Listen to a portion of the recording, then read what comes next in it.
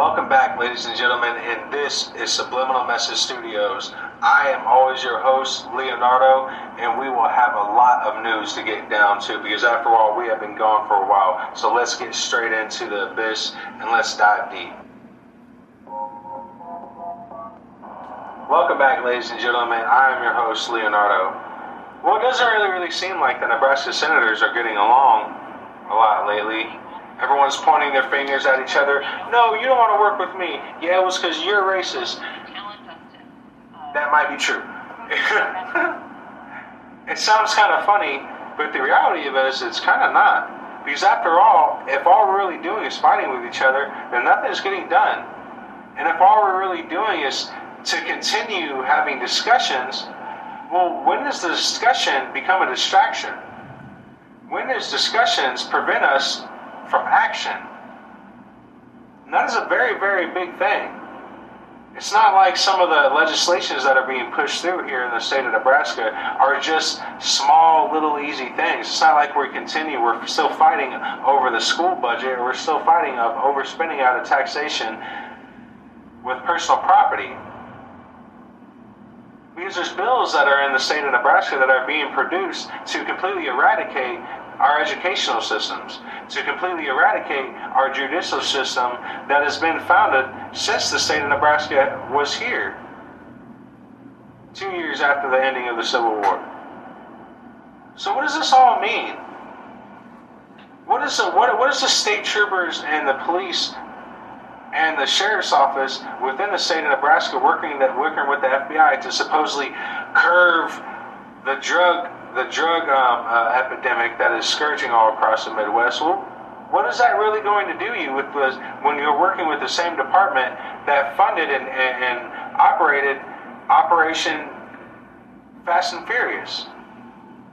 Or better yet, how can we really trust the same department that had direct involvement in the January 6th Capitol riot? The insurrection. Kind of like the same thing that Trudeau and the rest of the Democrats are saying. He says, you know what? As a matter of fact, ladies and gentlemen, if you don't believe me how crooked these things are really getting, slippery slope. I think it takes an extremely rose-colored glasses to not know what the obvious next step is, which is a fundamental restructuring of how this legislature operates. Just kind of off the subject. So, if you don't know, the Canadian truck protesters had a GoFundMe page set up, and it reached up to $10 million. Okay, and courts within the Canadian government decided to take that money away from them and give them to a charitable organization that really needed the money. Well, what did the naked Canadian truck protesters do? Well, they went and set up another campaign at another app, this time at Give, Send, Go. Well, guess what? Trudeau's government, the Canadian government, has went ahead and took almost $8.5 million away from Give, Send, Go. Now, you can still donate to their platform, to the Truck Protest Canadian Freedom Rally platform. However, that getting that money to the truck drivers that are protesting, that are standing up for human rights all across the globe. It's also a rally for the 60% of Canadians who say they worry they can't afford food. It's for the 60-year-old small businessman who spent his entire adult life building up an enterprise and watching it wiped out. It's for the depressed 14-year-old who's been locked out of school. It's for the families that can't take it anymore. It's for the people who want to stand up and speak for their freedoms. Insulted and left behind. This is treason. This is way bigger. Well, that's just not going to happen because, after all, we're not going to let a truly organic and a true people-funded protest grow into something that is truly a repository of what the people of this earth really believe in. Love, happiness, peace, truth, faith, honor, courage. I know all these things sound so monotone, so obtuse, but the reality is these things are all very, very real. They're not just some things that we kept on seeing in Hollywood or on Walt Disney flicks. These are all certain things that the American people truly, truly stood by. Where did it all go? And how far are the Nebraska people really, really, really willing to take? With that being said, ladies and gentlemen, why don't we really, really get into it, alright? Now, just to jump off straight off the bat, Julia Slema, she's introduced a bill to write voter labels on all of our. Each time she's introduced a bill to put a voter label when you vote, meaning when you vote, you will know under her bill, you will now know whether you're voting for a Republican or a Democrat. Now, we have always, not always, but for a very, very long time within the state of Nebraska, we have done an unpartisan voting system, meaning we do not put labels on our votes. It is truly up to the voter to really, really take a look at the person and research the person and find out what that person is truly, truly standing up for and where their morals are and if they are for America. It seems like that has worked out for a very, very long time. We have one senator that tends to agree with me. Actually, we'll go to that senator right now. I don't ever recall anyone saying to me, if you were just a little more partisan, if you were just a little bit more like Washington, D.C., things would work a lot better down in that Capitol. Now, this isn't an attack against Julia Slem at all. If anything, we'd love to have her on the show. The only bill I truly have a problem with, or not even a problem, I'm kind of wondering why she was the one that pushed it through. Now, I wonder if you guys don't know that Julia Slama graduated from Yale University, the same university that once founded the Skull and Bones Society. And not only that, she was the Yale Daily News curator. So we do know she knows something about propaganda. But why were you the one to push it through? And how come your vote hasn't been seen on the Nebraska concealed carry legislation?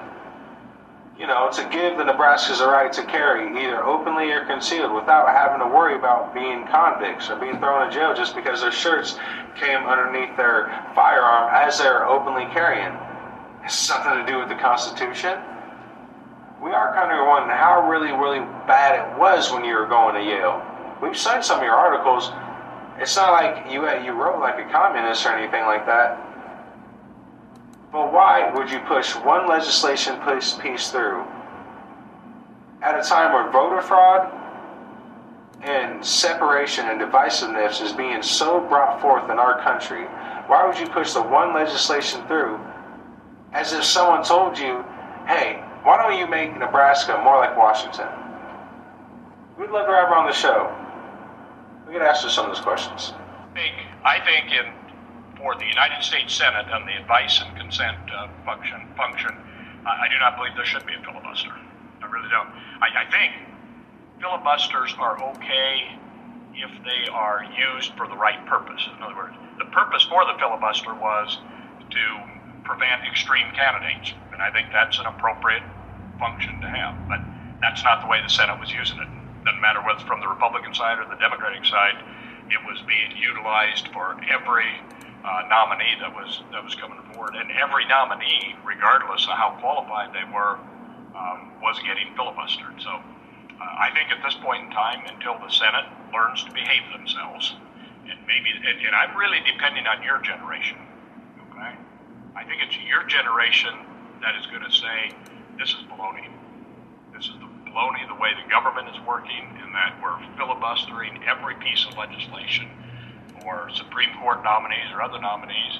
And at some point in time, I think the filibuster has its appropriate place within the United States Senate, but it is being abused at this point in time. And take a look and watch. The filibuster is still alive and well as far as legislating, but that's the next step. Okay? The next step is going to be whether it be the Republican Party or the Democratic Party in power, is going to take a look at the filibuster and say, you know what, we shouldn't have to have 60 votes on simple, straightforward legislation. Okay? Now, I hope the filibuster remains, because I think it's an important legislating tool for the minority party. So I hope it stays in place for legislative matters. And honestly, I think it would be appropriate even in judicial matters if it was used appropriately. But that's the next step that you're going to have to take a look at. So that's a threat to democracy. This city is under siege. They are now calling it an occupation. an alarming situation there in Ottawa. The police chief is calling it a nationwide insurrection driven by madness. I think it's part of the globalization of Trumpism. Canadians know where I stand. There hasn't been as much violence as some had perhaps projected, but that does not necessarily mean that it has been peaceful. Residents say they feel like hostages. Some protesters harassed a soup kitchen. These anti-vaxxers actually took food from the mouths of the homeless. Hungry, yeah. Because they're so put upon. The small fringe minority of people who are on their way to Ottawa or who are holding unacceptable views that they're expressing. Many of them are holding Confederate flags. I've heard there's QAnon supporters in the crowd. We've seen swastikas, we've seen the Confederate flag. This is a story of a country that got through this pandemic by being united, and a few people shouting and waving swastikas does not define who Canadians are. It's a cult. The first part of that video was Supreme Court Justice John Girard. He was recommended by ex-Senator Ben Nelson to Barack Obama for nomination to Supreme Court Justice, and Barack Obama did nominate him on May 4th of 2011. So the Senate Committee Justice Floor then approved him on January 23rd in 2012. So isn't that really, really coincidental? Right when the Biden administration really, really wants to put two strong, supposedly powerful, strong black women, and not that that's racist or anything, him putting them in there just because they're black, not because of their experience and how truly, truly powerful they actually are for America. No, it's just because they're black. But that's not racist at all. And it just so happens that Stephen Mayer, the other Supreme Court Justice Judge that's stepping down, or retiring as of right now, has very close ties with the Clinton family. What is this? Is this the old Sicilian mobs coming back together, or something like that? Or maybe Judge Girard got a little talking to by ex-President Barack Obama. You know how that works. I'm gonna make him an offer again. Now, of course, we here at Subliminal Message Studios can't really prove any of this, but oftentimes when these things happen, they're just too coincidental. Knowing that the president, as of right now, can put in 2 Supreme Court judges, and that's the max too. Well, I guess those favors come at the right time, right? This is Subliminal Message Studios. LB 892, which is the change of provisions of the Nebraska Real Estate License Act.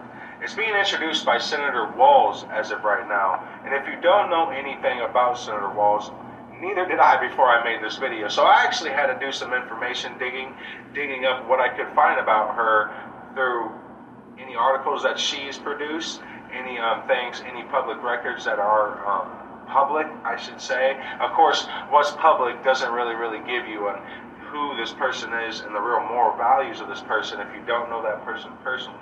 So just keep in mind, I've never met Senator Walz. You know, we here at Subliminal Message Studios, we're always going to make it a point that, you know, we can dig up as much information as we can about certain people. If we've never met them, if I've never met them and got a grip for who they might be personally, then what I have based is what I see you doing within the Nebraska Senate.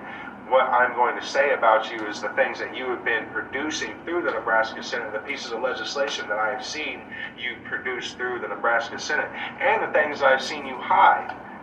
in the Nebraska Senate. Oh, my bad. I'm sorry. Not hide, neglect to tell certain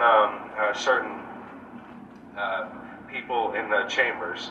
I digress. Now, let me go back to this. This is LB 892, ladies and gentlemen. This is the change in provisions of the Nebraska Real Estate License Act. And I'm going to give you a little background with Senator Walz. During her first 2 years in Nebraska legislation, she served on the Education and Natural Resources Committee between 2019 and 2020. And Beninium, she served as vice chair on the Education Committee and a member of the Health and Human Services Board. She is also a former member of the Fremont Chamber of Commerce Board, and in the past, she was on the Fremont Board of Realtors. That is awful spooky. Now, we don't want to put anything in her mouth, so we do have some footage on this. Subliminal Message Studios was able to catch some footage, so let's listen to that now and see what Senator Walz has to say and what her explanation is to change or put a new piece of legislation through that would change the context of how you go about getting a license, ladies and gentlemen. But listen, let's see what she's got to say. Good morning, everyone. And thank you, first of all, to Chairman Williams and his committee for hearing this bill. And thank you to Speaker Hilders for placing LB 892 on the consent calendar today. LB 892 was brought to me by the Real Estate Commission and is essentially a cleanup bill that clarifies the statute the way laws are currently being enforced. First, the bill makes clear that wholesalers, these are people or individuals that enter into a contract for the purchase of real estate and then try to market that contract before taking title to the property, require a real estate license. So, for example, wholesalers who would buy a house would enter into a purchase agreement and close in 2 months. Over the course of those 2 months, they sell their interest to someone else before closing or even owning the property. This is addressed at the end of Section 1 and at the end of Section 2, subsection 1. The Real Estate Commission has always interpreted the law this way, but they just prefer to have that statute with a line to point to rather than having to get an attorney's opinion. This is a rare occurrence at the moment, but we're trying to have this cleaned up so it doesn't become a problem in the future. The second piece of this bill would remove the waiver by experience procedures for those that have not had the statutorily required 2 years experience required to become a broker. That piece is addressed in Section 3, subsection 3B by removing, quote, equivalent or sufficiently relevant experience in a real estate related industry. So basically, we are ensuring that someone has 2 years of experience to become a real estate broker. To give a little bit more context, someone has to be a real estate agent first and work for a real estate agency. After 2 years, they can become a real estate broker where they can practice or start their own agency. Again, this bill is just a cleanup bill that makes sure we have in statute the way the law is being interpreted. There was no opposition to LB 892, and the Realtors Association came in full support. With that, I'd be happy to answer any questions. Thank you, Mr. President. Thanks, Senator Walz. Okay. No, that sounds fair. But you know what's also interesting to know? She also one of her other jobs, other than being on the Nebraska legislation, she's also working for Don and Peter Real Estate Company. Well, that's quite interesting. That's a real estate company, and she is on the Nebraska Senate trying to change the laws to acquire being a real estate licensed broker.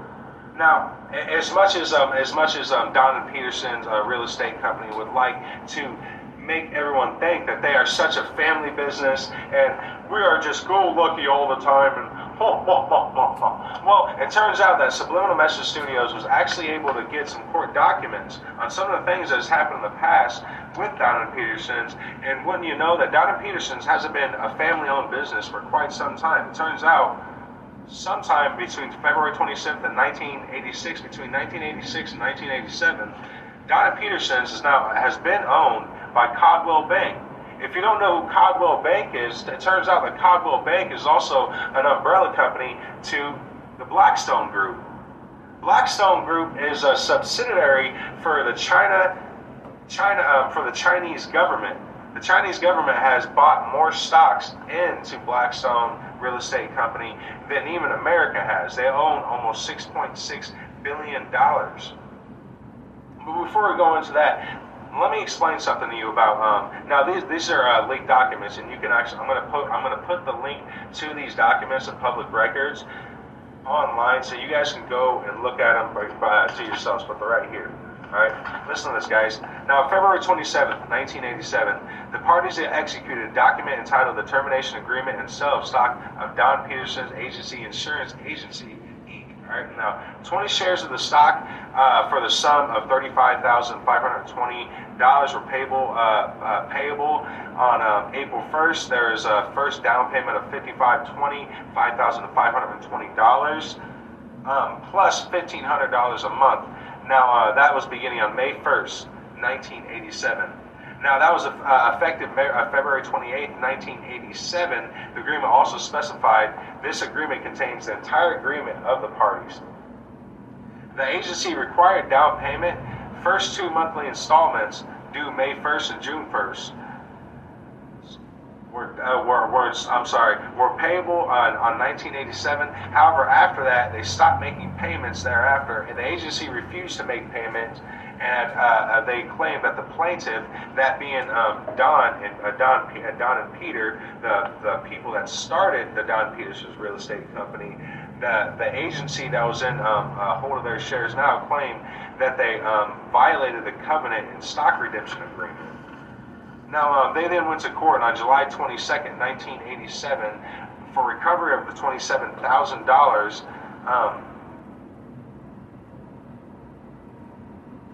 They both parties entered into an agreement to sell the stock of the sum of $27,000 on February 27th, 1987, for pre-judgment interest. Now, the principal of $27,000 that was given to Don and Peterson's real estate company.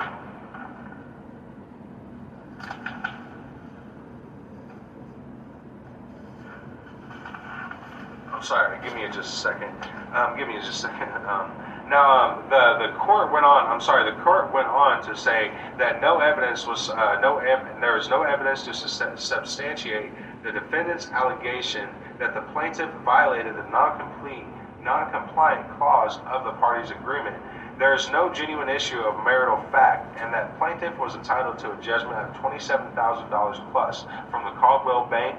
The court overruled the Caldwell Bank's. The court overruled the plaintiff's request for attorney fees, and the record is silent on the disposition of the agency motion for leave to amend. In the court, the agency had assigned 2 errors, alleging that the district court erred in sustaining plaintiff's motion for partial summary judgment upon finding that the covenant not to compete was enforceable as a matter of law, and in sustaining plaintiff's motion for summary judgment upon finding that the under evidence presented $27,000 was due to the plaintiffs under the termination agreement. Now, that being said, these are all documents that was all released. Turns out the Caldwell Bank was refusing to pay Don and Peterson themselves, because Caldwell Bank bought them out. They have never been a family company for a very, very long time now. And it just so happens, like I said, Senator Walz works for Don and Peterson's company. And there's also some other things that we're also wondering too. But other senators kind of got to us first. So there's one more video, a couple more videos that we want to watch. Because was there a problem with the real estate, with getting your real estate license before any of this stuff come up? Was there a problem with the rules of what you're supposed to do getting your real estate license? And it turns out it's not just me that's asking these questions. There's also another senator. So someone would not take the required education and become a broker without 2 years of experience? Is that what you're saying? You would have to have 2 years of experience as a realtor before becoming a broker. That's not the way it is now, right? It's equivalent. It says equivalent or, just a second, sorry. Equivalent or sufficiently relevant experience. This codifies and says you have to have 2 years of experience as a realtor. Okay. Let me see if I can clarify this a little. When I became a real estate agent back in '03, there was an option. I could have became a salesperson, or if I took more required classes, more hours, I could have become a broker. That provision will longer be available? According to this, it says that you would have to have 2 years of experience before automatically becoming a broker. So, after 2 years of experience, I automatically become a broker, or do I still have to test for it? No. No, you still have to test for it, Senator Urban. I think you know better than that. Okay, so you're saying we still have to take the test? Yeah, you sure do. Okay. So, what's the reason for changing that? It's just to make sure that someone has 2 years of experience and it's not just a, again, equivalent or sufficiently relevant. I mean, they're clarifying that. It kind of cracks me up, I'm sorry. Equivalent or sufficient knowledge of whatever, blah, blah, blah. It's almost like that was just written up by an attorney. But it's like that every single time. Because the only people who are profiting that will ever profit from that is high-end real estate companies. Caldwell Bank, Donna Peterson's Co. It's not just a family-owned company. They're bought out by a big subsidiary like Caldwell that is owned by bigger banks like the Federal Reserve, by bigger banks like Mutual of Omaha, by bigger banks, and all of this is coming to a head. So what are we going to do, Senator? Let's say your piece of legislation goes through. Well, the average Joe can no longer just go sell his house anymore because he has to hire a real estate agent to do it for them because he doesn't have equivalent or sufficient responsive mutual blah, blah, blah. Now, of course, we here at Subliminal Message Studios can't really prove any of this, but what we can prove is that you are working for Donna Peterson's real estate company. Donna Peterson's real estate company is anything but a family-owned business. And not even just that. The only people that are going to profit from it seems to be you and the people that are on your side. Now, of course, we're not going to attack you all the way, but what we are saying is you pushing this piece of legislation through has nothing to do with the Nebraska people, because the only people that are really, really going to be affected by it is us. And I wonder if anyone even really knows this about you, Senator. Does anyone, you sound like you really, really pronounce that amongst people, but this is public information, right? It's not like you're going to use this piece of legislation to help you and your cronies get rich off of us, because now,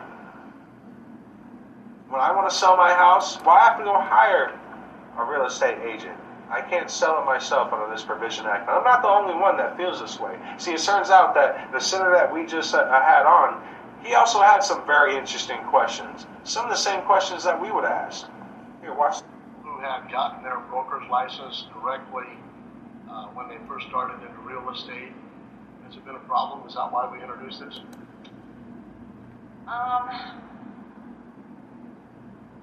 I don't know the answer to that question. I mean, personally, I think it's important that everybody, before just, hanging up a shingle and saying that I'm a real estate broker, I think it's important that you do have 2 years of experience. So I would imagine that that's why this is so important. Do you know of anyone who became a broker directly from the general population who took the test and the required education and became a broker? I don't personally. I would assume there are some. And if there is some, I don't see that it's a big problem. I don't know that those people have been doing things incorrectly. If they've had the necessary training. Did you? Go ahead. I think you're a solution. A problem looking for a solution here. I don't think it's necessary to do that last part. I think it's just a clarification for the Real Estate Commission, so there's no confusion. There was no confusion before.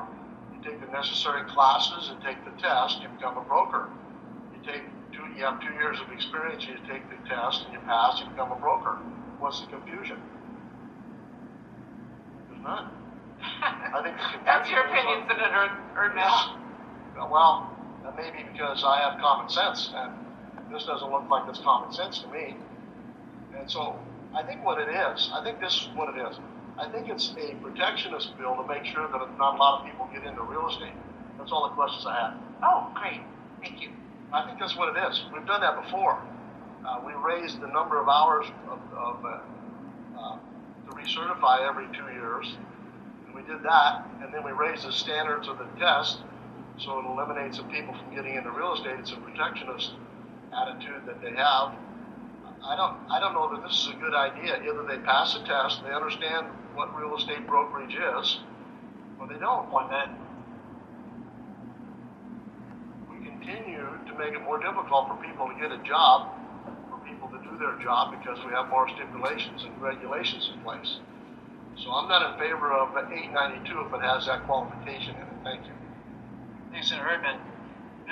So what does this all mean? Well, under Senator Wall's provision, it means that the private citizen here in Nebraska, he no longer has the ability to just outright sell his house that he's worked so hard for. He or she has worked so hard for. It means that you have, from under her provision, you now have to hire a real estate agent that has equivalent professionality in the selling houses. It doesn't matter if on the past that she's worked on the Fremont Board of Realtors. It has nothing to do with here with right now that she's worked with Don & Peterson's real estate company. As if that's not going to help Don & Peterson's real estate company, which it turns out is one of the biggest real estate companies here in the Midwest. But I guess we'll just brush that all off. That has nothing to do. Who cares if you can no longer sell your house? Who cares instead of paying a 0.3% interest of commission when you do hire a real estate agent to sell your house, to help you sell your house? You're now going to be paying a 0.7% commission to that real estate agent.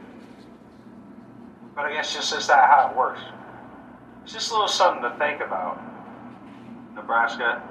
It's just a little something to think about, because these are certain things that, of course, you're not really going to see on KTV. It's something that the mainstream media doesn't really want to tell you. They never wanted to tell you that Don & Peterson's company hasn't been a family-owned business since the 1980s. 1987 to be more exact. It was bought out by Caldwell Bank. Caldwell Bank is an umbrella company, or Caldwell Bank is under the umbrella of Blackstone. Blackstone Agency, the Blackstone Real Estate Company. But I guess we'll just push that aside. We'll push everything aside, knowing that Senator Walz currently is now working, as of right now, for Don & Peterson's Co. And the only main group that it would help if that provision went through in our judiciary system would be companies like that. It wouldn't be the average Joe of Nebraska. It would take our right away, and it would further push the globalist agenda to take away the American dream of getting you into your first-time house, getting you into the American dream of being a first-time homeowner. You see, the globalists want every single one of us in these small little complexes, like little rats. So when it comes to round them up, we're already in one place. The American dream is something that the globalists want to kill, and they want to get rid of it right away. And Senator Lindsey Hughes is sure helping that globalist agenda go just that much ahead. Whether she's doing it because she knows she's doing it, or maybe just like a lot of the times, she's a puppet and she just doesn't know it. Sing my sailor, broken halo, golden wings that used to fly. They've all gone, wherever they go. Broken halos that used to shine.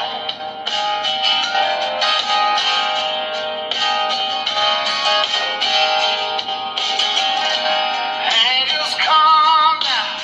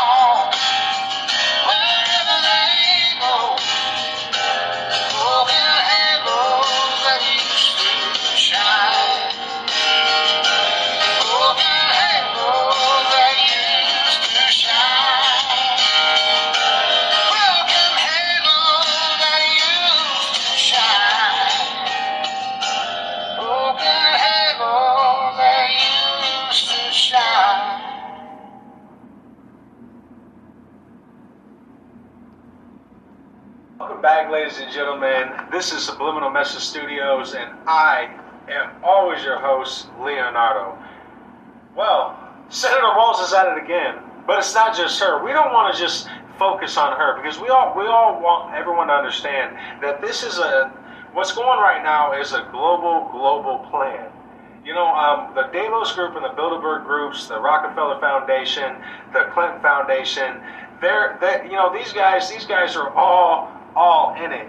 So when they introduced Agenda 21,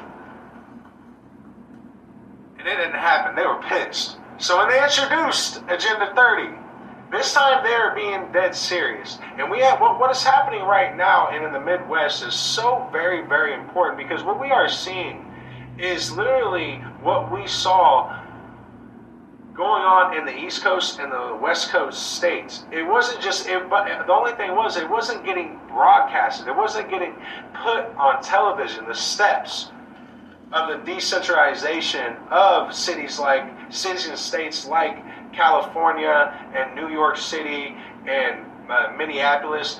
All these states, they had progressive legislations getting pushed through that made it lawless, that made it completely stupid and made it dumbed down. Ladies and gentlemen, those legislations are getting brought to the Midwest. They're being called something different, and they're even being wrapped up in a completely different light. But make no mistake, the eradication of our educational school systems is happening. The privatization of our highways is happening. The decentralization of our government and our state constitution in Nebraska is happening. Okay? These people that are on the Committee Board of Natural Resources and Development, these guys are evil as fuck, and they have been trying for so long to make sure that they get Nebraska, because right now Nebraska, no one is talking about this. It pisses me off. But right here in Nebraska is doing something that America, or I should say the rest of the other states, have a very big problem doing. We mind our own business and we go to work. You understand what I'm saying to you? We mind our own business and we go to work.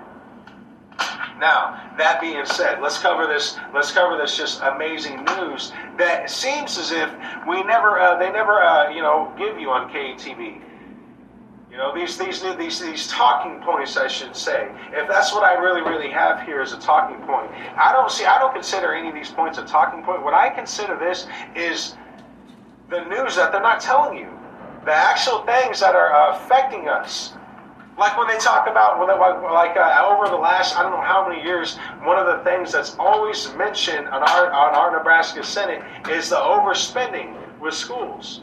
But we never really get down to some of the real things that matter and who's spending the money.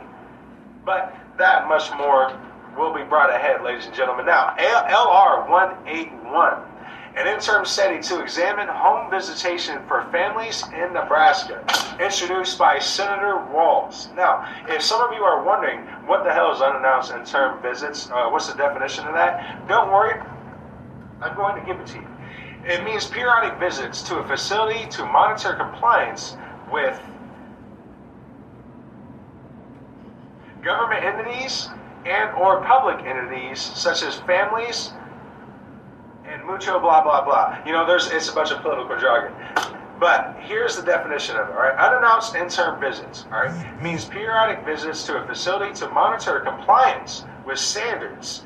To monitor compliance with standards. That is a very, very that's spelling. That's how they use words to spell you. To monitor compliance with standards. Now, first thing before I even go ahead, first thing I want you to realize is that standards always should change. The standards of unannounced interim visits will continue to change, and they get more progressive, they get more dangerous, just like the no-knock warrants.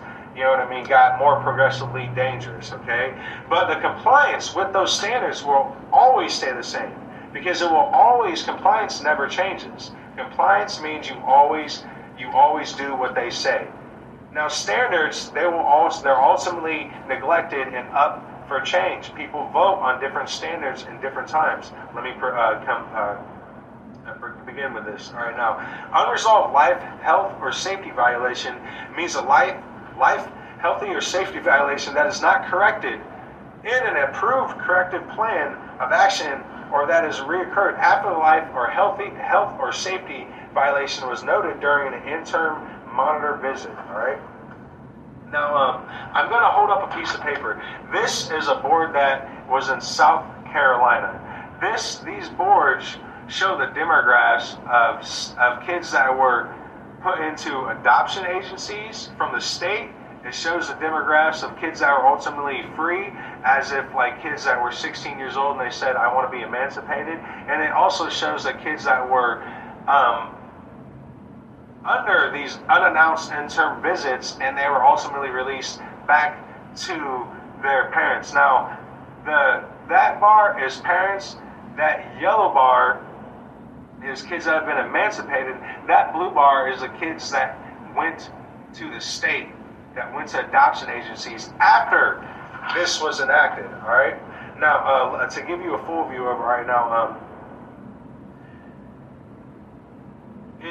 ultimately in the years since this has been enacted out in South Carolina, because this is new stuff. This was first introduced, LR 181 was first introduced in May 18th in 2021. So this has been going on for quite a while now. This is not something new.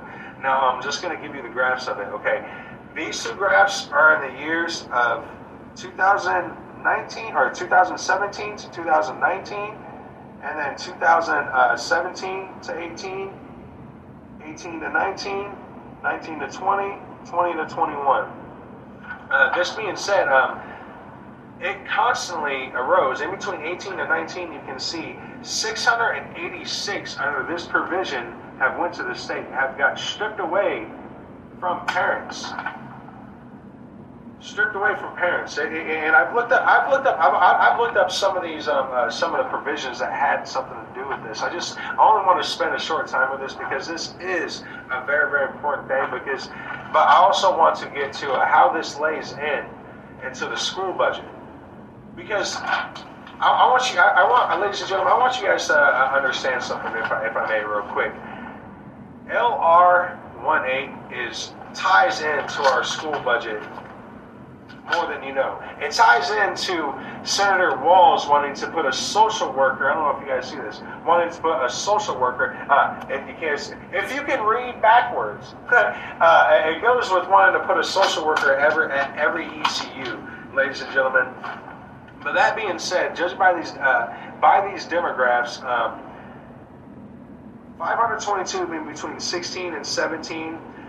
All went to the state. That's Coastline with 490 that went back to their parents. In between 17 and 18 is 556 that went to the state, and 478 that stayed with their parents. Now in between 18 and 19, it was 686 that went to the state, and only 504 that went to their parents. Along with that, it was 583 that between 19 and 20 that went to the state. 630 were emancipated in between those years, and 555 went back to their parents. In 2020 and 2021, it was 504 that went to the state and 446 that went to their parents. Now, I'm going to hit you guys with some fucking flame, guys. It is, let's just say this shit ain't no joke.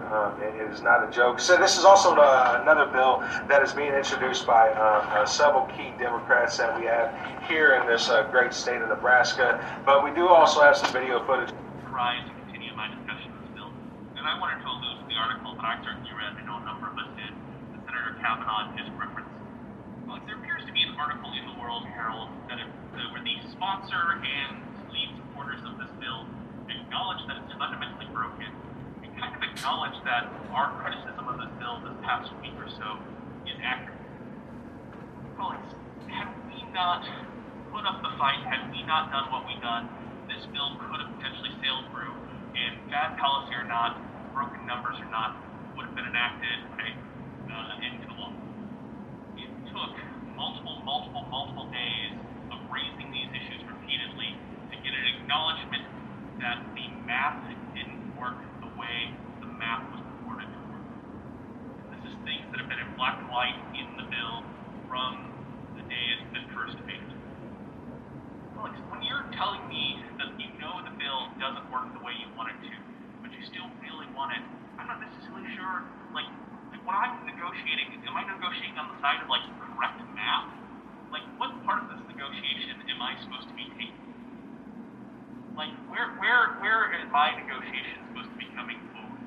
But at a certain point, if the proposal itself is not in good shape, if it's not good policy, there's a little bit of, like, I'm allowed to just say no. Like, if the numbers don't make sense, the numbers don't make sense, and I don't have to go brainstorm and work new numbers to accomplish the things that you say is your number one issue. Like, I'm willing to hear other things. Like I said, I don't necessarily support caps on schools. If there was some sort of compromise and things that I wanted got incorporated, sure.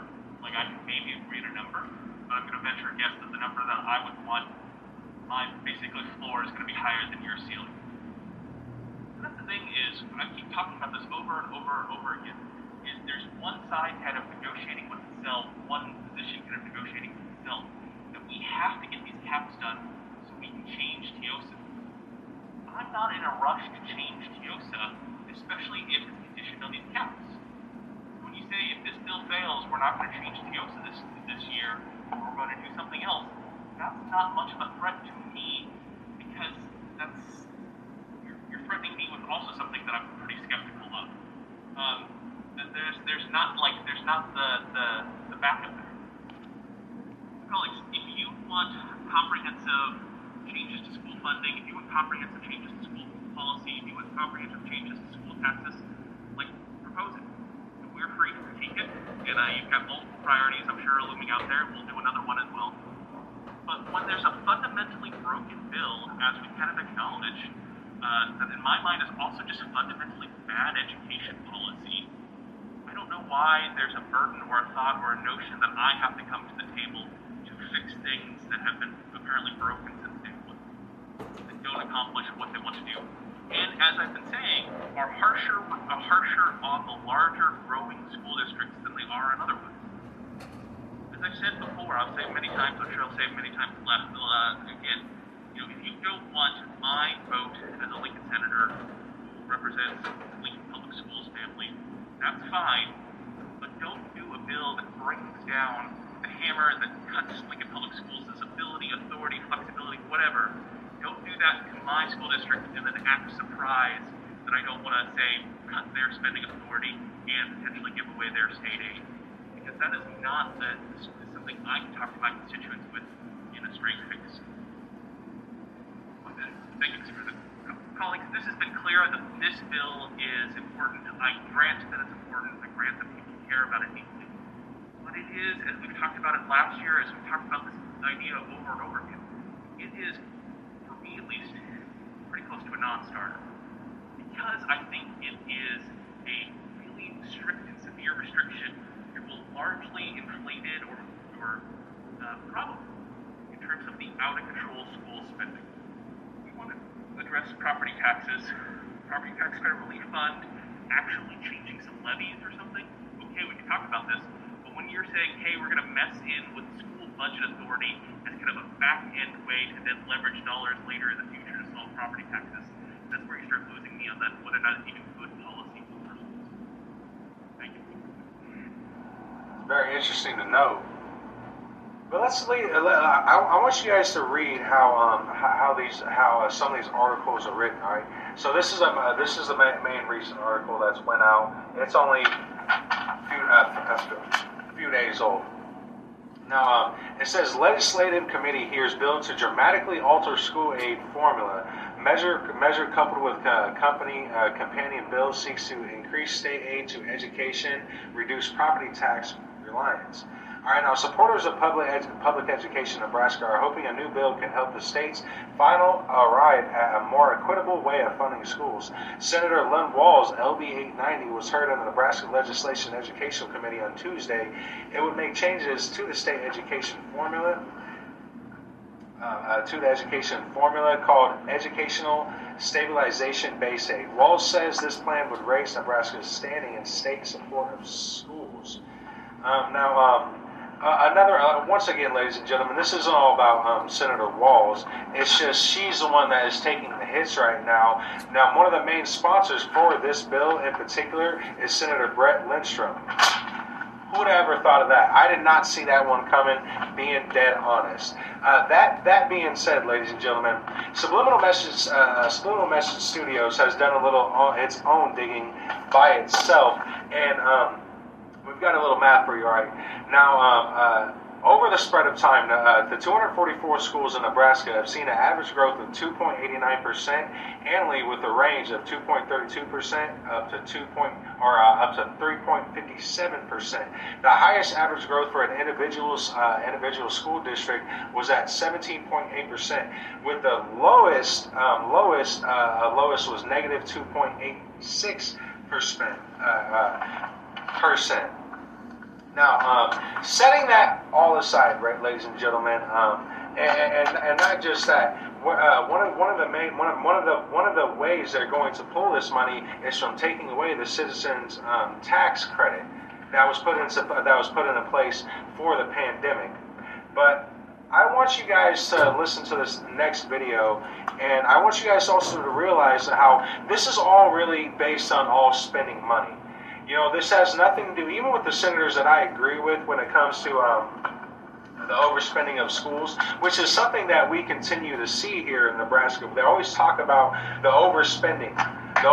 We're always overspending. The schools don't know how to spend the money the right way. Just listen to this video, and Subliminal Message Studios has done its own digging.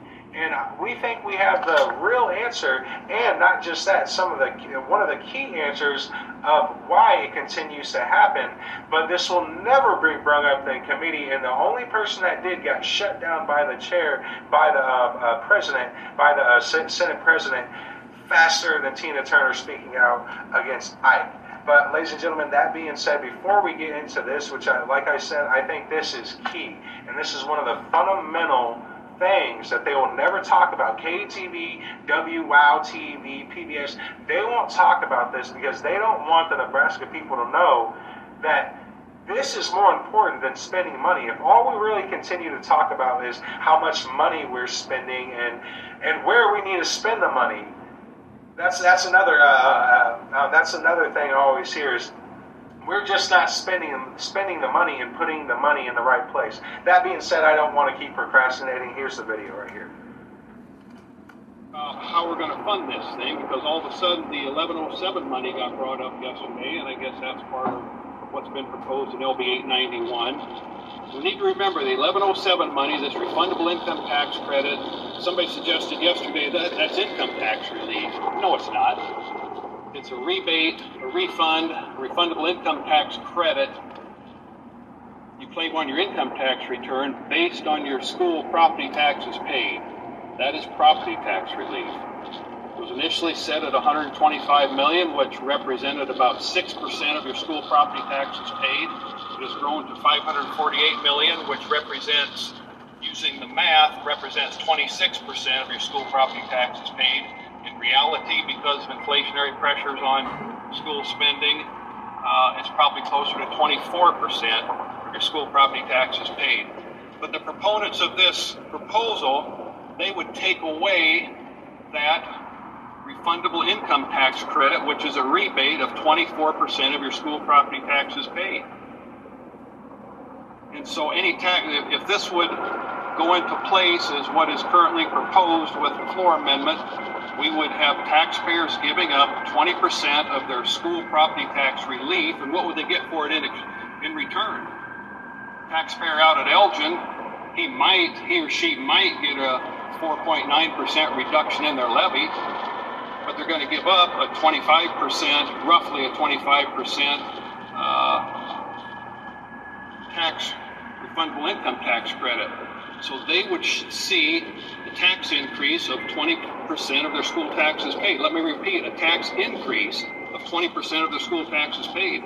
Taxpayer in Boone Central, one of my neighbors, they would give up the 25% credit, and they would, in return for that, they would get a possible reduction in their levy of about 16%, so they'd have roughly a 9% property tax increase their school property taxes paid. Somebody at Sand Hills isn't going to benefit at all from this. They're going to have roughly a 25% increase in their school property taxes paid.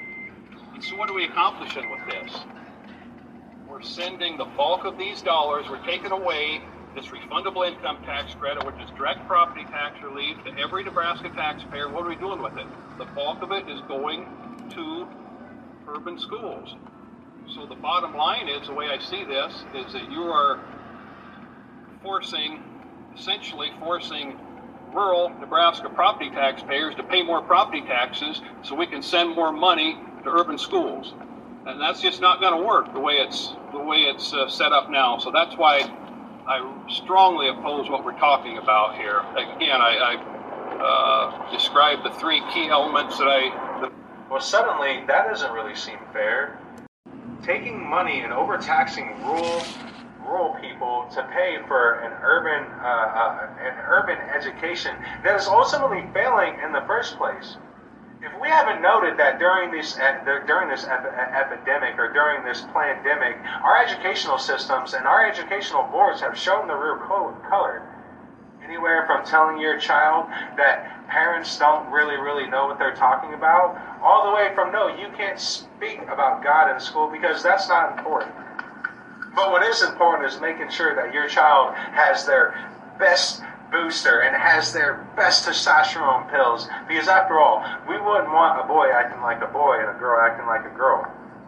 Now, another person that doesn't seem so happy about it is another one of our senators, and I just actually want to play this just because it's honestly hilarious. World Herald, where they both are quoted talking about how they know that this isn't going to work the way that it's intended, and that they challenge us to propose something better. I proposed things last week, and we had 4 days, and I didn't hear from either one of you. 4 days off, and I didn't hear from either one of you, and you know I oppose it, and you know that I have offered other things.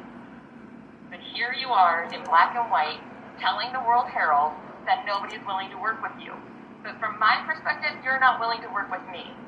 When somebody opposes my bill, and they stand on the floor and they spend hours talking about what they don't like about it, I go and figure out how to make it better. I'm very tired of this double standard. If you want a compromise, then work on a compromise. But don't chastise me on the floor of the legislature saying I'm unwilling to compromise. And if I oppose something, then I oppose it. But I am always willing to listen. I'm always willing to talk. I've always been willing to listen to talk to both of you. But I am tired of being told on the microphone over and over again, and now in black and white, that I'm not willing to work with you. You both know that that is not true. That is patently false.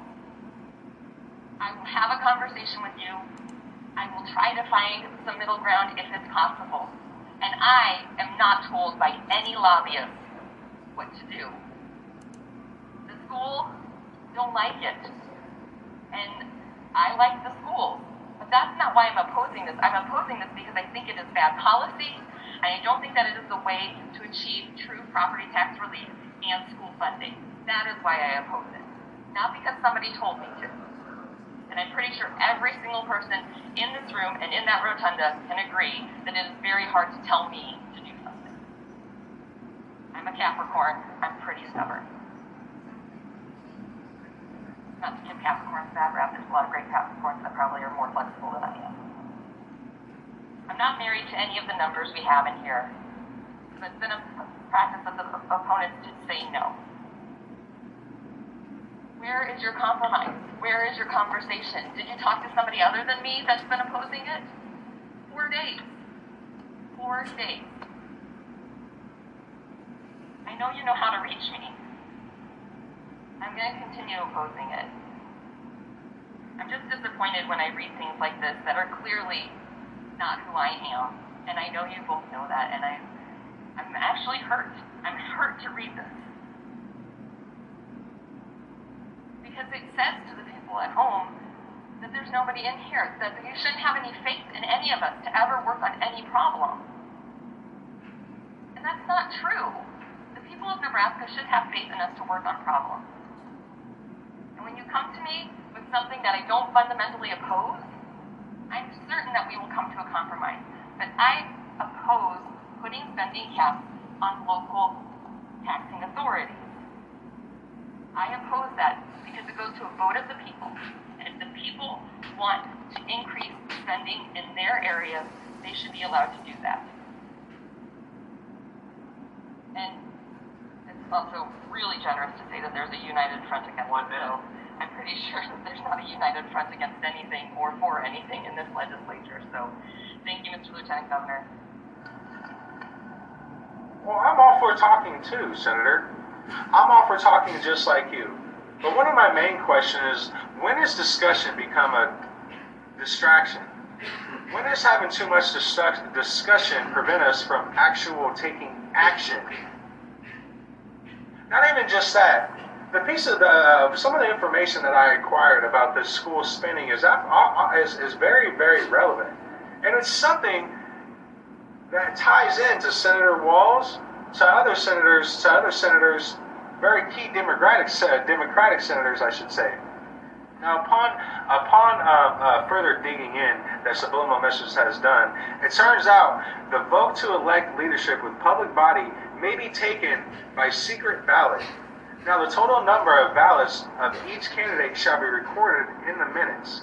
Beginning July 31st, 2022, the governing body of a natural resources district, the City Council of a city of the metropolitan class, and the City Council of a city of the primary class, the City Council of a city of the first class, the county of a board of a county with population greater than 25,000 inhabitants, and the school board of school district shall make available on such entity's public website the agenda and minutes of any meeting of that jurisdiction or candidate's approval.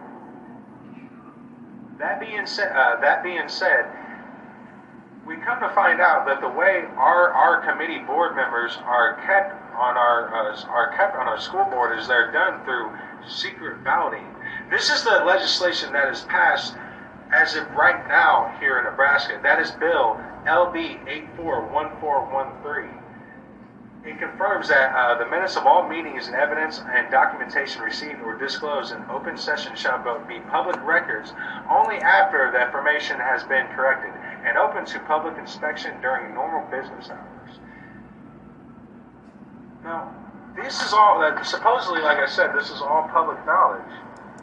And these are the bills. This is the bill that is enacted as it is right now. So, my question is simply this: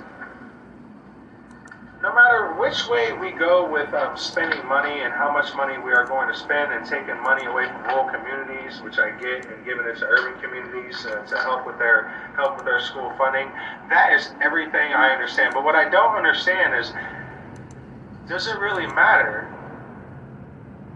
We already covered, the average school growth was 2.89% within the state of Nebraska, with a range of 3.57%. And now what we're hearing is with Senator Lindsey Walz as a former board member of the Education Committee and a member of the Health and Human Services. There's nothing wrong with that. There's nothing wrong with the bill that says we can keep educational board members on the educational committee or educational board through secret balloting. So it does not matter how much money or where we direct our money to. All the board members are elected through secret process, secret committees, secret meetings. We have no control of who we keep on the boards of education. They'll just keep on spending all the money all they want, because after all, the taxpayers are paying for it. Oh, and if we ever want to get rid of any of these board members, that's not allowed right now. You see, the people are no longer allowed to get rid of the educational board members under the new provisions that were doctored in 2021.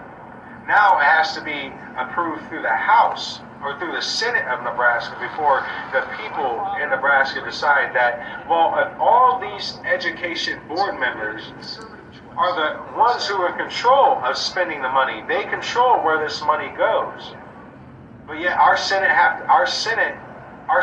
have to come up with legislation to keep on moving the money around to then say, well, we're spending too much money. Well, when it's the education board members who are in control of it, and not just in control of it, some of these board members have been on the committee over 10 years through secret electoral ballot processing. It's just something interesting, and it's just something I never see brought up. Because after all, KTV and all these other mainstream medias, they're not going to tell you about it. But it really does matter if we're really trying to slow or stop the overspending with schools. Maybe get rid of the secret balloting process and get rid of some of the people that are in control of spending the money. This is Subliminal Message Studios, ladies and gentlemen, and I am always your host, Leonardo. Of course, we will get right back to the rest of this information. We have a few things on the local edge that I do want to get to. I do want to get to the Nebraska legislation passing the bill to reduce inheritance tax, which I'm sure to a lot of you sounds awesome, and even to me, it sounded amazing too. This is a pretty new bill. That being said, as always, there's always so much more that are in these bills that they don't really tell you about. I analyze it all, and I have it all for me all for you right when we get back. Jesus, ladies and gentlemen, I'm sorry.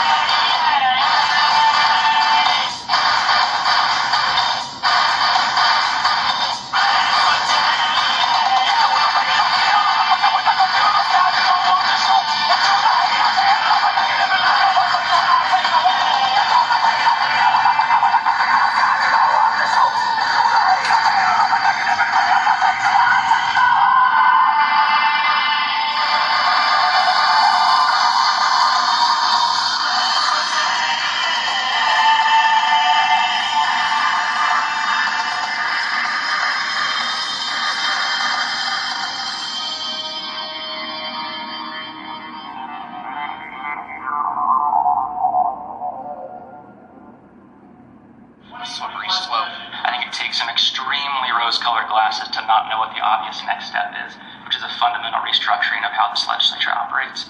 Welcome back, ladies and gentlemen. I am your host, Leonardo, and this is Subliminal Message Studios. Now, to jump right into it with this Nebraska legislation bill that was passed to reduce the inheritance tax, that sounds peachy. It sounds awesome. This is where it really gets sketchy. Now, just to touch base on the inheritance tax bill and what is exactly in.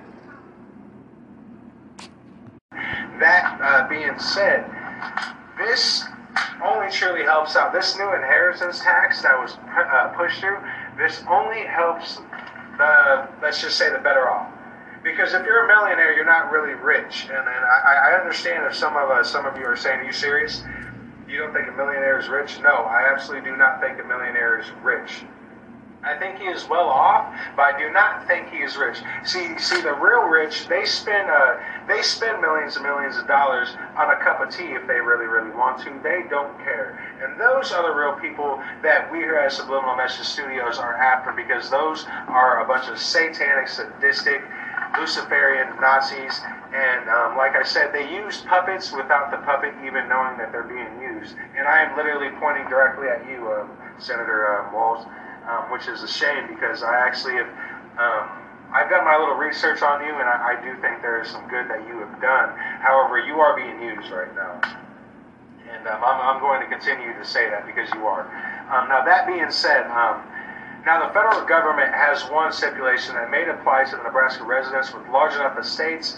As being said, in 2021, it was around $11.70 million that you could protect within the state of Nebraska. Now it moved up to $12.6 million, which ultimately means you can protect up to $24.12 million. That being said, like I was already stated, most of us do not have that type of money in our bank account. Now, if you do, more power to you. I'm not knocking you at all, man. I want you to keep on doing good, because I am one person that honestly knows that being a millionaire does not make you rich at all. That makes you very well off, and I'm very proud of you, man, but you are nowhere near what some of these globalists, their accounts are, because they buy countries. You can't even buy a city.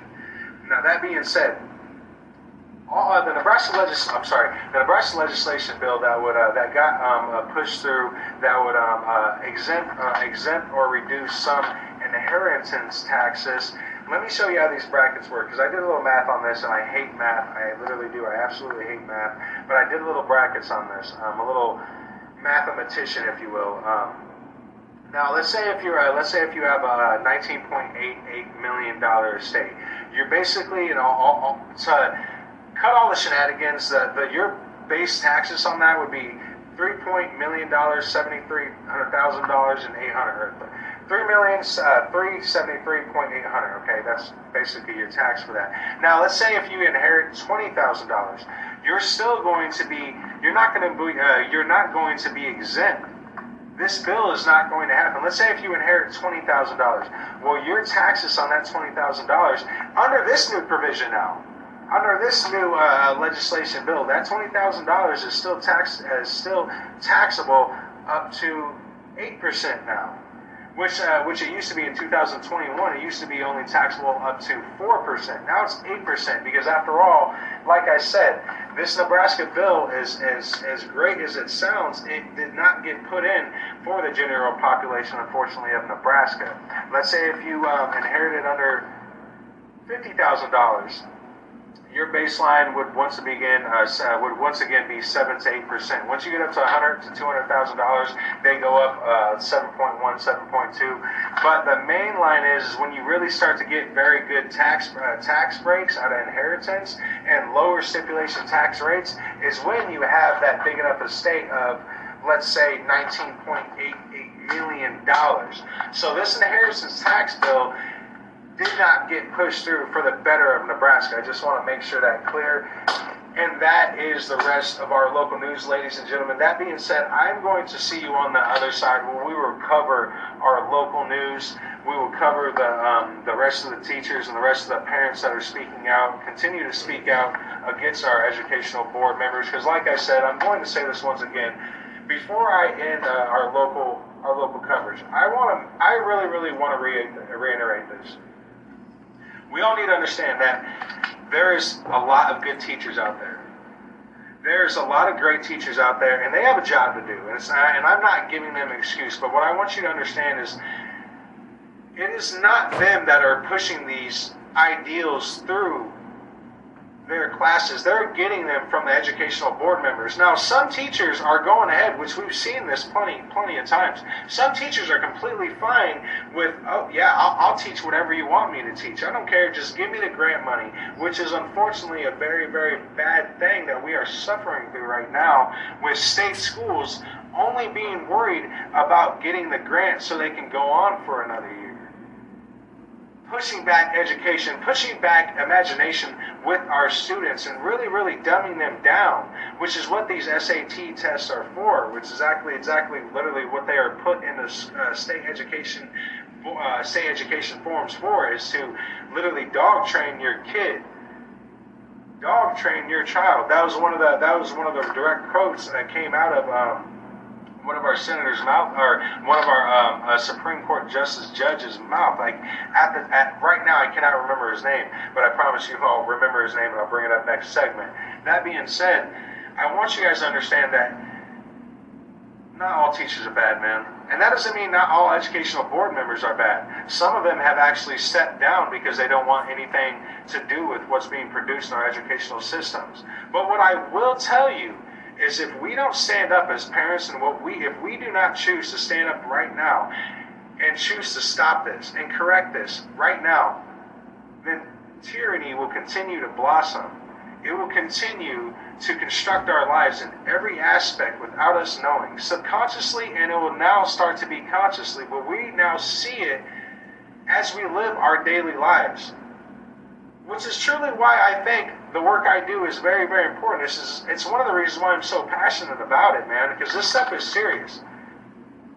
Eradicating the praxis exam within the state of Nebraska is serious. 40 other states have it. We're going to bring that down to 39 if we get rid of our praxis exam.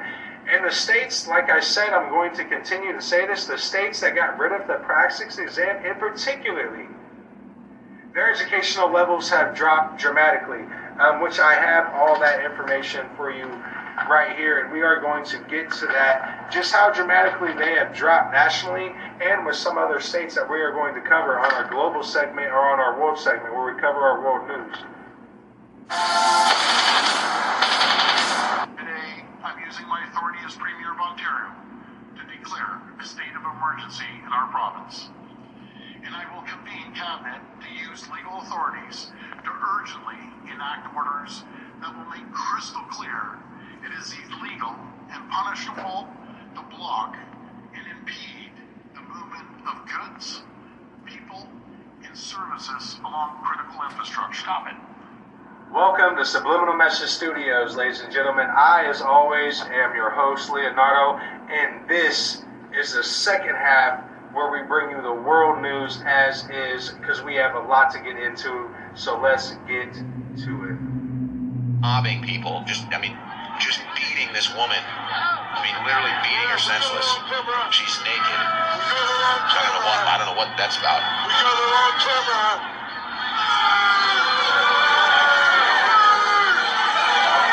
Naked on the ground. Keep the line. This is going all over the world. Welcome, ladies and gentlemen. This is the world news. We have a lot to get to. We have San Francisco making great strides, passing great gun laws. We have the federal government putting a stimulus package in to make sure you have federal crack pipes. You see, we want to make sure that you have the right crack pipe when you're getting tweaked out. Watching little Billy go to his high school is what we want you to be, and where we want you to sleep. Not only that, we have the Afghans protesting because Sleepy Poopy Biden did something that I actually semi-agree with. You see, before we even get to that, there's so much other things to get to, and it all semi-ties in. Some of these things ties in with each other. One of these things tie in directly with the overdose epidemic that is going on right now. I know a lot of you think it has to do strictly with the cartels, and it's the drug dealers and the gangsters that are really bringing this shit in. But I have news for you: those guys ain't shit, and they know it. The baby is a little bitch, and I'm going to say that for you for a fact, because even he knows he doesn't run shit. If he ever gets out of line, let's just say families like the Sackler family can come take you out real quick. And that goes in line with any of these other so-called gangsters that you see online nowadays, that you see. You have to realize these boys ain't real gangsters. The real gangsters put on business suits and come at you with lawyers and shit like that, man. And then they put a SWAT team that they paid off to come and kill you at your house. That's how it happens. Now, that being said, before we really tie some of this stuff to get into, and we really get into our other obnoxious, let's just say that, obnoxious articles that we have found, and we've also analyzed for you, ladies and gentlemen. That being said, I know you guys have been paying attention to the Freedom Convoy, and which is going on in Canada and what's going on right now. I know you guys have seen the atrocious videos of the police taking gas cans away from the truck drivers. But if you look at it right now, it looks like a dead zone. There is no one. The trucks have moved. A deal was struck. However, that being said, there is some interesting things, new things that have come about. Some videos, let's just say that maybe you haven't seen, and maybe you didn't know about these guys. Now, that being said, let's just get right into it. Doug Ford declares state of emergency over truck blockades. Ontario Premier Doug Ford declared a state of emergency over the seige in Ottawa and truckers' blockades at border crossing, saying those who refuse to leave will face severe consequences, including $100,000 fines, even jail time. Now, he's going on to say that those who refuse to leave are going to face severe consequences because they're children, after all, and he has to pat the little children on the back, because that's what we are to these sick, sadistic criminals, you know what I mean? They treat us as if they are treating children, because that's what they are used to playing with, is children. They're pedophiles, and they're sick, and they need to be removed from office. And you will see after I give you this information about Doug Ford, you'll see just how bad it truly is and how this corruption came about in Canada, because like I said, I'm going to keep on saying it, this is a globalist agenda, and puppets get used. They get used even though they don't know they're puppets. All right. Now, with this declared state of emergency, the start of the pandemic means Ford and his cabinet will urgently enact orders that will make crystal clear it is illegal and punishable to block and impede the movement of goods, people, and services along critical infrastructure. Now, this will include protecting international border and crossing foreign series, highways, airports, bridges, and railroads.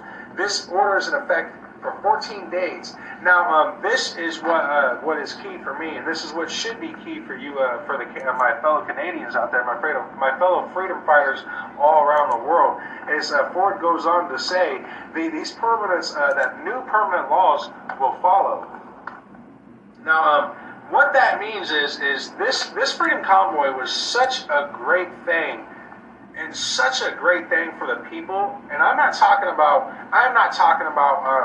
the politics. You see, this Freedom Convoy really showed the people of this world, the general population of this world, that we can really make a difference. And it's really up to us. It's really up to the coin in our pocket and the strength in our backs is the reason why these elite rich stay rich, and how they are able to send jackals in the country, decentralize those countries, and take them over through militaries that they don't even own, while simultaneously creating their own military, which is why you see these federal police forces that are just coming out of nowhere, like they're coming out of nowhere in New York. Suddenly, the police force has added 85,000 more new federal police force to their repertoire, and that goes to say we're seeing that more and more, ladies and gentlemen. To break it down in short. This is nothing more than some of the troops from Operation Gladio that have been sitting in the background that are getting ready to pull false flags as we know it right now. Make no mistake, they are getting ready to EMP America. They really want to shut America down. Now, if you guys didn't know that I am blah, blah, blah. I am sorry. If you guys didn't know about what was going on with the GoFundMe. The truck drivers set up a campaign, a financial support system with the GoFundMe, and they raised around $7.8 million. Now, a federal court was moved into place to take that $7.8 million and give it to charitable organizations. Basically means like Black Lives Matter, LGBT groups, the Salvation Army. You know what I mean? The charity organizations that have been set up that are nothing more than cash cows, and they act as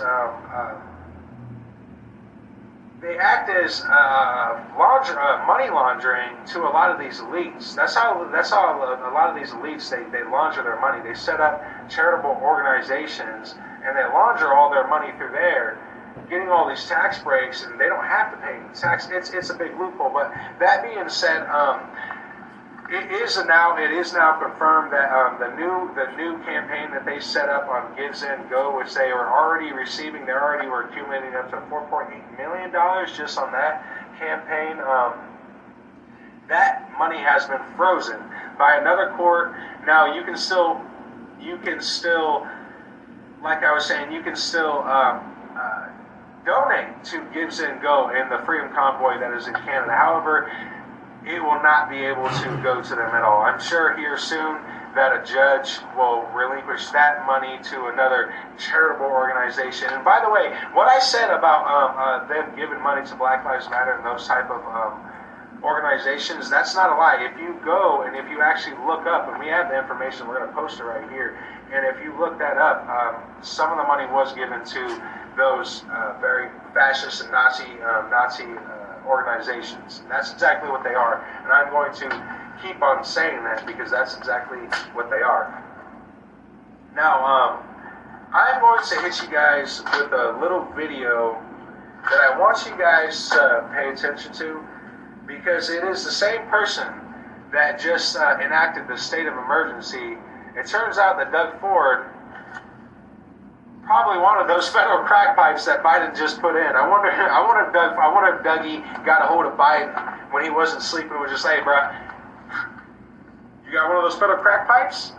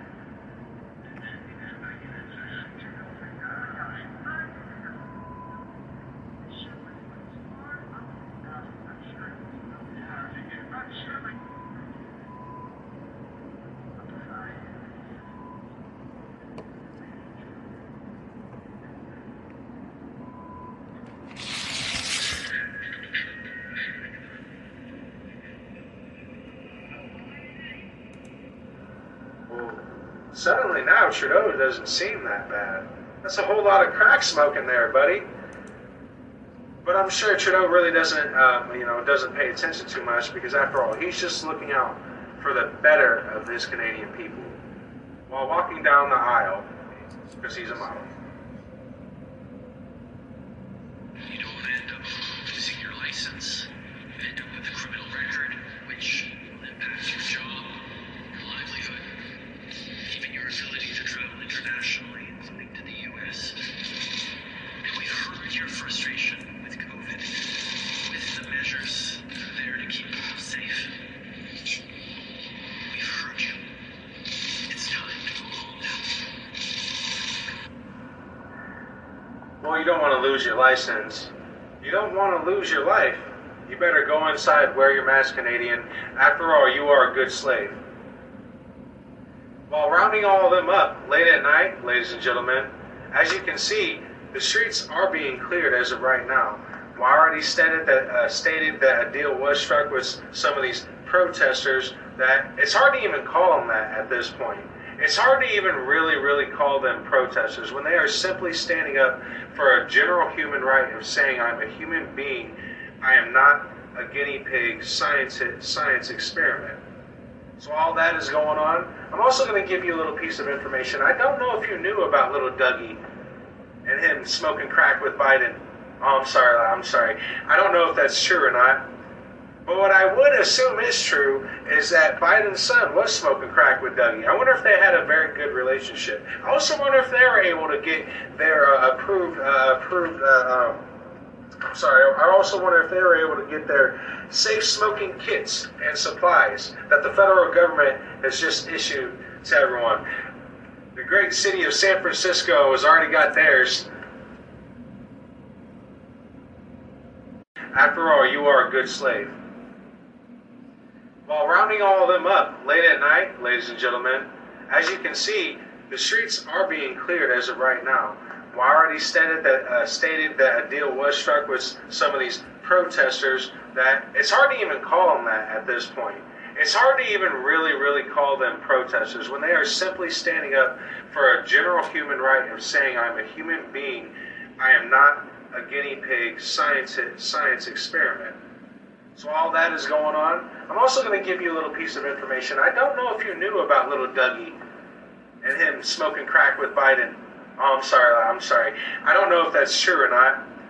But what I would assume is true is that Biden's son was smoking crack with Dougie. I wonder if they had a very good relationship. I also wonder if they were able to get their I also wonder if they were able to get their safe smoking kits and supplies that the federal government has just issued to everyone.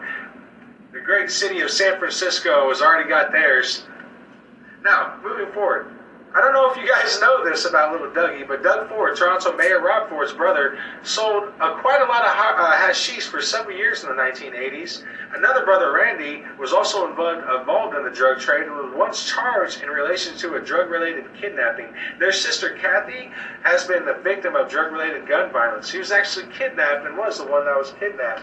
Now, in the 1980s, anyone that wanted to buy hashish, they knew where to go, and it was straight to Doug Ford, right as he enacts a state of emergency because he probably can't find crack. Now, in central Etobicoke, the wealthy Toronto suburb where Mayor Rob Ford grew up, one of those places where James Cordiana and Doug Ford sold quite a lot of hashish. That makes quite a lot of sense, too.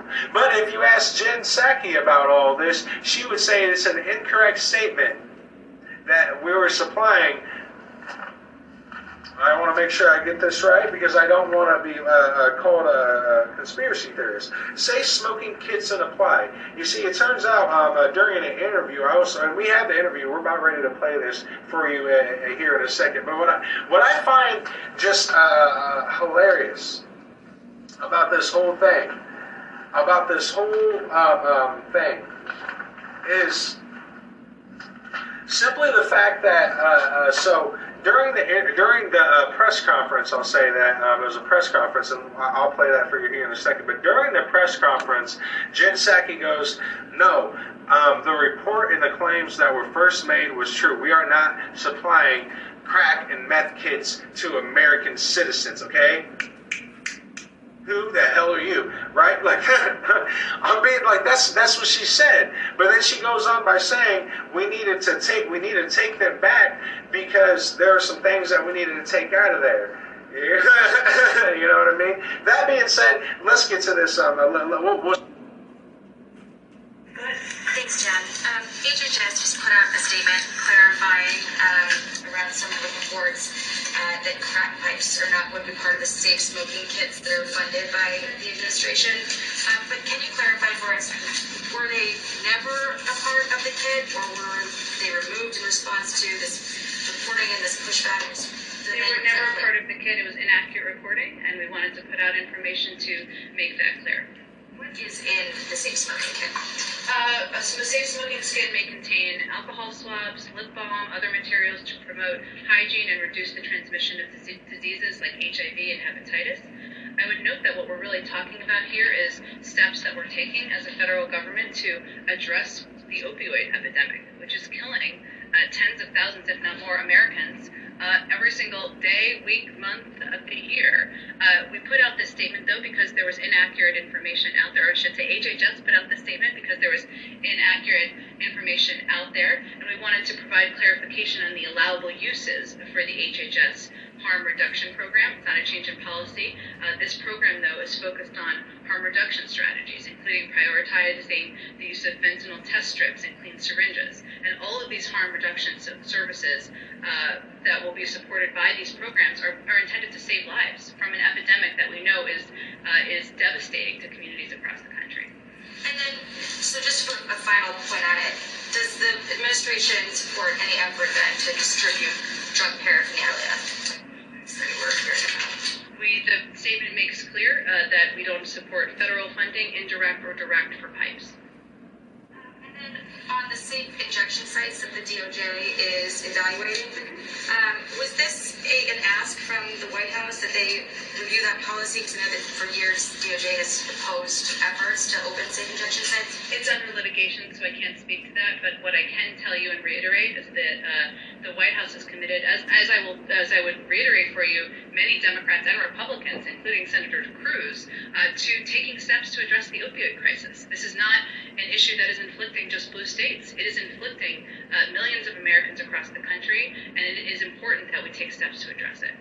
Just final wrap of those two items. What would you say to critics who are concerned that the Biden administration is somehow encouraging legal drug use? I think that it's important to step back and remember, just to put a little more of a fine point on it, that we are losing an American life every 5 minutes to overdose. We don't have time for political games. The president's focused on saving lives through harm reduction programs. That's exactly what we're talking about here. They work in red states and they work in blue states. We know they save lives. They help connect people to treatment and recovery. And they were endorsed this week by a bipartisan commission co-chaired by Senator Tom Cotton that examines steps we must take to address the devastating toll of overdoses. So what I would say is this is not a game. This is not a political game. This is an epidemic that is taking the life of an American every 5 minutes, and we need to work in a bipartisan way to address it. Oh, absolutely, Jen Psaki.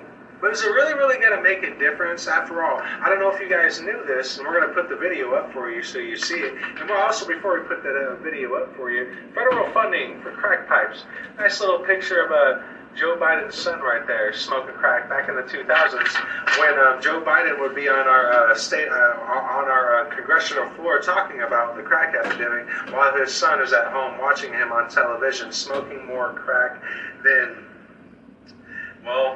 I really don't have any puns to that. But anyways, just to reiterate on this, now Washington, D.C., President Joe Biden's administration is about to start doling out $30 million for free crack pipes and other smoking apparatus to addicts to make drug use safer and advance racial equity. It's not equality, it's racial equity, okay?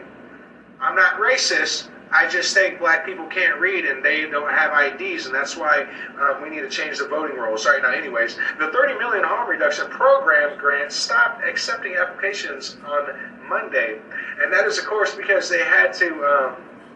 They stopped taking applications. Before I even really read into this, and after this, guys, we're going to take a short break, get some music going and stuff like this. But the reason why they stopped applications is because they had to supposedly take some stuff out of safe smoking kit supplies. They had to take something out of there. But after they take whatever they needed to take out of there, they'll be right back to giving Dougie Ford, him and Joe Biden's son and Doug Ford will be back to smoking their federal crack pipes in no time. Just wait for it. Now, the program description explained very recipient had to use the money to implement a specific list of harm reduction activities and provided a list that included safe smoking kit supplies. The U.S. Department of Health and Human Services will begin handing out money to recipients in May. Now, a spokesperson told that to the Washington Free Beacon that the smoking supplies referred to the program guide would include pipes for users to smoke crack, cocaine, crystal methamphetamine, and any illicit substances. But of course, I am sure the U.S. Department of Health and Human Services spokesman, I'm sure he didn't pronounce that the right way. What he really meant to say is we're spending $30 million on racial equity into solving the crack epidemic and the opiate epidemic, which is scourging across America. Never mind the fact that it was started by the pharmaceutical companies, but we're going to push that aside, and we're just going to focus on how Americans are a bunch of drug addicts, and we're not going to focus on who made the drug. We're not going to focus on that. You know what I'm saying? We're not going to focus on that. No, we're not going to do it. Ladies and gentlemen, this is freaking astounding on how we are being brainwashed and how we are being subjugated every single time. I'm sick of the main news because that's all they focus on. They never want to give you the real truth. They want to give you the Republican truth. They want to give you the left-wing truth. This is not what Subliminal Message Studios is all about. I'm going to make that clear. I will hunt every single one of you down because you guys are so arrogant. You make everything you do illegally, you make it public. Which is, I don't know why you do that. Why do you make it public? As if I'm not going to go, especially when the internet's around. I no longer have to spend, if this was back in the 80s and the early 70s, you know what I mean? If I was doing this back then, I would have had to spend hours and hours probably at the courthouses looking for documents, looking through documents. But now, you see, I can just go online and you guys publicize everything you do like jackasses. You're so arrogant about it. Ladies and gentlemen, I can't even do it anymore. We have so much more news. I'm going to reiterate on how the opiate epidemic has everything to do with pharmaceutical companies. It has everything to do with how the cartels are actually tied into the pharmaceutical companies and how the pharmaceutical companies are tied into the CIA, the FBI, and other black hand groups, ladies and gentlemen. But let's go to a quick break and let's get right back to it after that because this is bombshell shit. And keep in mind, before I even go on break, the one thing that Sleepy Biden has done, which is this. I know, I'm sure some of you are like, oh, you're okay with President Biden taking $3 billion away from $3.5 billion away from 9/11 victims? First of all, these guys, he took $3.5 billion away from a bunch of terrorists out in Afghanistan. They weren't American 9/11 victims, but I love how ABC News puts it. And that I'm going to get to that before or after I get to our main skeptical, because I wanted to crack down and really truly break down this opiate epidemic and give you the real truth behind the matter and where it actually started from. This is Subliminal Message Studios.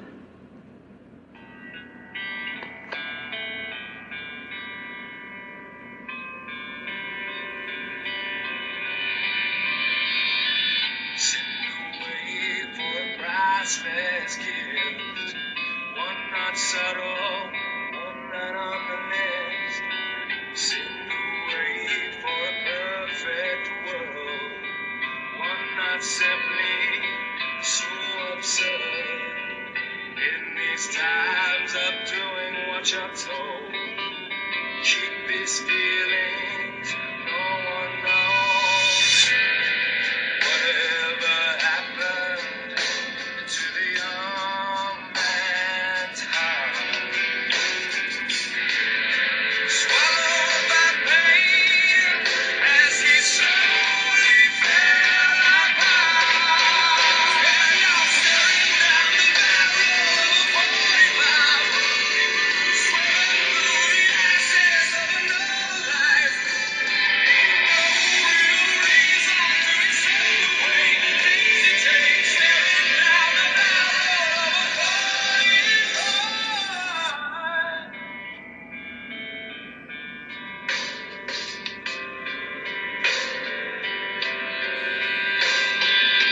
Send a message to the unborn child. Keep your eyes open for a while. In our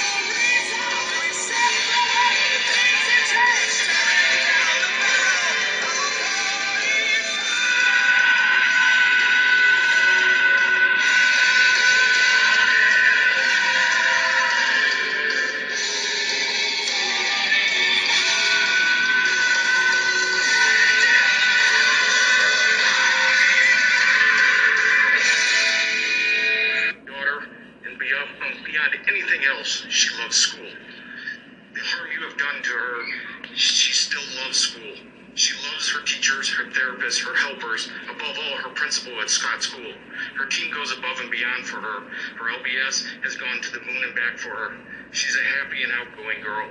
And the countless positive and influential people that have helped her along the way, her team and her principal at Scott School have been such great role models to her. Her dream is to work there someday.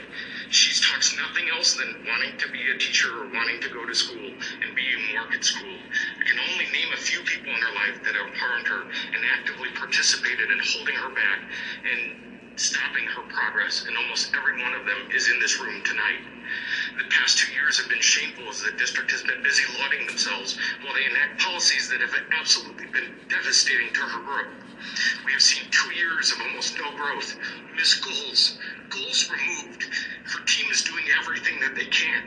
We've hired specialists. She still loves school. My 10-year-old daughter has kept these feelings to herself about how much she desperately wants to take her mask off. When we told her that it may be possible on Monday, she cried, tears. She jumped up and down. She told us that she was so excited that people may finally be able to understand her. You've harmed her so much with this. Everybody talks about everybody's got to be safe. Everybody's got to have everything. And we've left so many children behind. We've tried to protect her. This morning, she got up before us, and she started singing a song to her dolls about how excited she was that kids were finally going to be able to see her smile, that she was going to be able to see other kids' smiles, that kids would be able to understand her, and she would stop being picked on because they could not understand her through her mask, because her speech has been delayed even more than her special needs. She's a strong girl, but when I heard her do that, and I heard the things that she said, it broke me.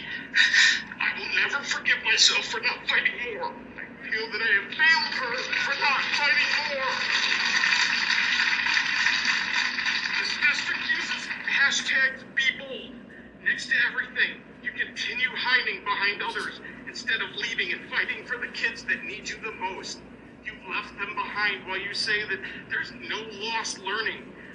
The vulnerable, like my daughter, have lost, and she won't get these things back. Her team is doing everything they can, and we respect them, and we'll go do anything for them. But you have failed them. Time. On behalf of the whole board, thank you for your comments.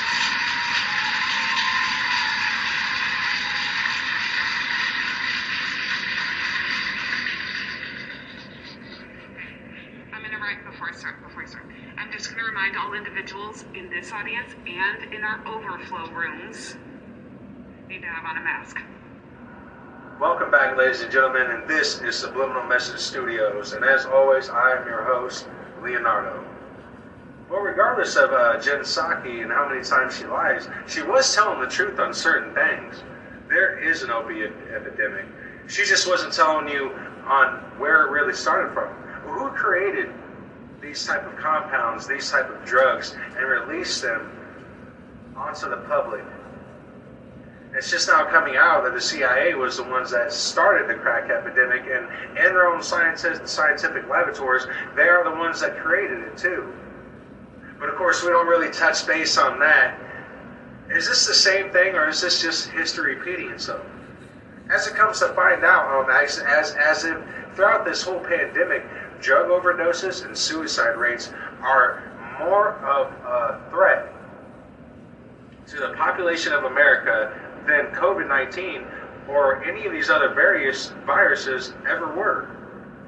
Just to show, we have some statistics here, and these are reported by, not to pick on the city of San Francisco, but we're just doing this on specifically on the city of San Francisco because it is just such a shining light, a shining beacon within the United States. But what isn't a shining beacon is this. Accidental drug overdose deaths began to spike in the mid to late 2010s as fentanyl infiltrated the local drug market. Oh yeah, it infiltrated the local drug market. Fentanyl can be up to 50 times more potent than heroin and any lethal drug that there is to man. Now, about 54 people have died each month from accidental drug overdoses in 2021, with 650 total deaths. That makes the 2021 the first year since 2012. Now, I do have some more. I'm going to put up a demographic right there just to give you guys a broad perspective on just how bad it is. And within 2017, there's 222 deaths. In 2018, there's 259 deaths. In 2019, there was 441. And in 2020, there's 711. In 2021, there was 650. Now, the city saw prior to the introduction of fentanyl, this is by Dr. Philip Coffins, the City Health Department's Director of Substance Use Research. In 2010, San Francisco's overdose death rate was at about 13 per 100,000 people, compared with 49 other states in 2020. Now, the city of San Francisco has had to file a lawsuit and actually sue some of the school systems, and I have this for you right here. San Francisco filed suit to reopen schools, citing high suicide rates and high overdose among children. That is just freaking fantastic. Now, the number of suicidal children in San Francisco hit a record high, and health experts say it is time for schools to reopen. But keep on a mask, though. You're still a dirty slave. USF Benham Children's Hospital has seen a 66% increase in the number of suicidal children and 78% in the number of overdose children. And I kind of ad-libbed that last part, but 78% is actually literally correct. Now, and a 75% increase in youth who required hospitalization for mental health services. Now, this includes increase in anxiety, depression, eating disorders among children, consistent with overall the national health data. That means these numbers, ladies and gentlemen, that legitimately means that these numbers are all around numbers for the all-around national average. That's almost a national average. That's basically what they're saying. Now, San Francisco's 52,000 public school students have been out of class since March. Public health officials have allowed city schools to reopen since September, but the district and churches unions have not been able to finalize a deal on reopening the schools, meaning they have been, San Francisco's children have been in virtualized learning ever since this pandemic has started. They never really went back to school, and the reasons why they are having to sue the city of San Francisco is having to sue the fucking school, is because there's such a high overdose rate and such a high rate of kids that are killing themselves because they are feeling such a great loss in their natural life. This is fucking ridiculous. And all this is going on, we have this going on while the great state of San Jose City passed a new gun ordinance law. The San Jose City Council passed a proposed ordinance on Tuesday night that would require gun owners to carry liability for each gun they have and each gun they choose and want to carry, including a $25 voting fee. This is the first time the bill was passed with only one no vote and a second pass with 3 no votes. Sounds fantastic, doesn't it? And it sounds like we're really, really moving up in the world. As a matter of fact, I think we have some more footage of just how good we are moving up in the world there. Now, what I never see any of these guys talking about, which is why I'm going to bring this up to you, and it's truly why I'm going to try to take as much time on these articles and give you the correlations, which is why I wanted to touch base with give you the national data on our death rates, our overdose rates, and our suicide rates, and this inclusion of fentanyl. But one thing they never will mention, and it's not like this is secret knowledge, this is all public information. You have to understand this. This is all public. The people that kill you are so arrogant, they've done it so much, they've enslaved you so much psychologically that they make what they do public, because after all, and they have to too, before I even go there, they have to. You understand that? And it's just, the Nazis, before they started rounding up everyone, you have to understand, they made everything they did legal. And not just legal, they got the general acceptance of the general population. Because they know it is truly up to you to accept these things. It is truly up to you to accept them and die by them. which is what they want you to do. They want to keep the schools closed so they can continue to see more suicidal death rates go skyrocket. They want to see your children take bath salt and act like a zombie. You don't understand. The reason why they never mention where fentanyl comes from and how it really started is because as soon as the American people realize and find out where fentanyl actually came from and how it came to be, ladies and gentlemen, you think this pandemic would have started something. Wait until you see how these pharmaceutical companies work and how are they're able to produce these drugs like Adderall that have methamphetamine in it, but it's legal. Drugs like Zoloft, drugs like Oxycontin, which actually started the opiate epidemic. But listen, this is very important, right?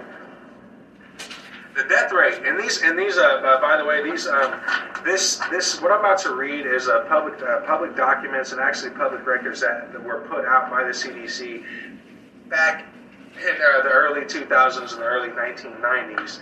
It just got pushed underneath, loads and loads of other papers. But listen to this, guys. All right, now the death rate to opiate analytics nearly quadrupled in the U.S. from 1999 to 2011, as responsible for 33,991 deaths in 2015.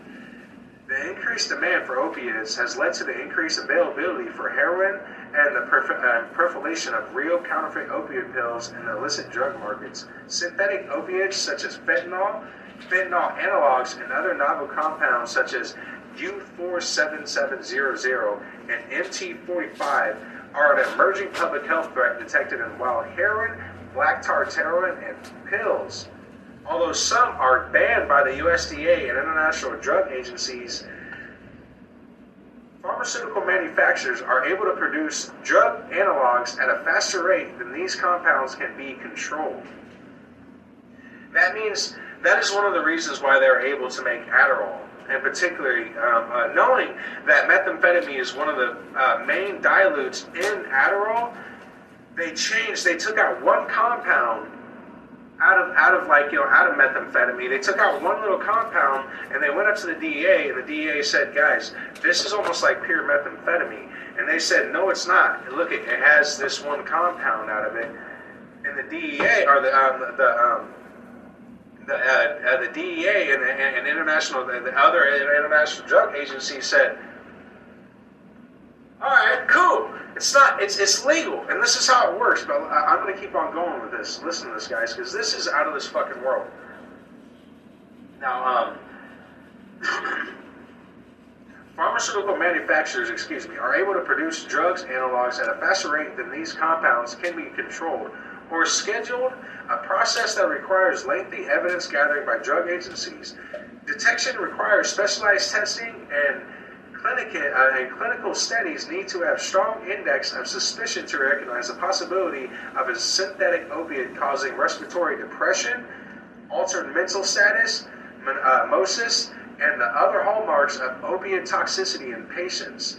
This review, we discussed the multiple factorial aspects of fentanyl analog, and novel synthetic opiates in regards to epidemiology, legal status, pharmaceuticolology, detection, and the care of poisoned patients.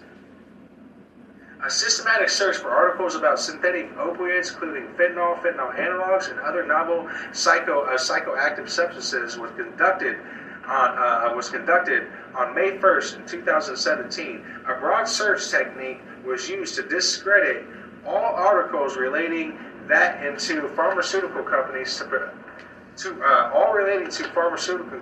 to conjure up or encompass better relations to those pharmaceutical companies to make those articles irrelevant and or excluding them from the results. I am not kidding you guys. This was done by the CDC. This is research that was done by the CDC and was released to all the main pharmaceutical companies. This right here, this was released. This is the document that was released to Moderna, Pfizer, all of the main huge pharmaceutical industries, and this was the document that was released to them, and how to sway the public into believing that no, trust us, take the vaccination, get your shot, get 10 boosters, die, but trust us. And to knowing that it was not the vaccine, and not only that, we didn't take the time to discredit all of the other articles that were being publicized all throughout this pandemic and discrediting them and ultimately leaving them out of these results of what they were trying to hide. Now, getting back to the Juicy Doocy. Now, Juicy Doocy. This is going to fall in line with the Sackler family. And if you don't know who the Sackler family is, they're the ones that created the famous Oxycontin pill, which was very, very famous back in the early 2000s, even before that. You know, Little White had a song about that, you know. Oxycontin, Xanax, Bars, Percocet, and Lords, and all that other, shenanigans, you know what I mean? But he had a song directly about that. Now, get this, guys. Now, a recent judge rejected a settlement with the Sackler family for the role in the opiate crisis. It wasn't just a role. They directly are the ones that started the opiate crisis within America. Yet, this is something that Psaki will not talk about. This is something that KTV will not talk about. This is something that any mainstream media will not talk about it because they do not want to tell you that it was a pharmaceutical company that first produced fentanyl. They're the ones that created it and released it to the public. This is nothing more than history repeating itself, ladies and gentlemen. We have some footage on just that. Ladies and gentlemen, just to reiterate and just to give you a little more information, because I'm going to keep on hitting these guys with as much as possible to try to really, really get it through that when Jen Psaki, or when you start to see this talking point of the opiate crisis, this is something that they will never truly bring up. The same thing that goes here, the same thing that goes when they're talking about the overspending with schools. They'll continue with these talking points of, we just need we're not putting the money in the right area. We're we're overspending and we're not doing the right things with the money. We need to take more money and spend more money out of the taxpayers, out of the taxpayer. They will never bring up these certain points. It was a pharmaceutical company that actually made fentanyl, and they're the ones that mass produced it. There's secret balloting on our educational board committees. So even if we do put the money elsewhere or spend more money, it doesn't matter because the same people that are in charge of putting the money in different schools, the people on the education committees, it's all secret. It's all done through secret balloting. It doesn't matter. They've been on the committee for years and years and years doing the same exact thing, while our senators in the Midwest play fucking ticker-tack. It's ridiculous, but let me hit you with this, guys, all right? Now, the number of overdoses related to black market opiates is at a record high. More than 100 deaths for the last 12-month period measured. And this is as of 2021, I'm very sorry. Now, the surge of fentanyl and synthetic opiates is a major part of all of that.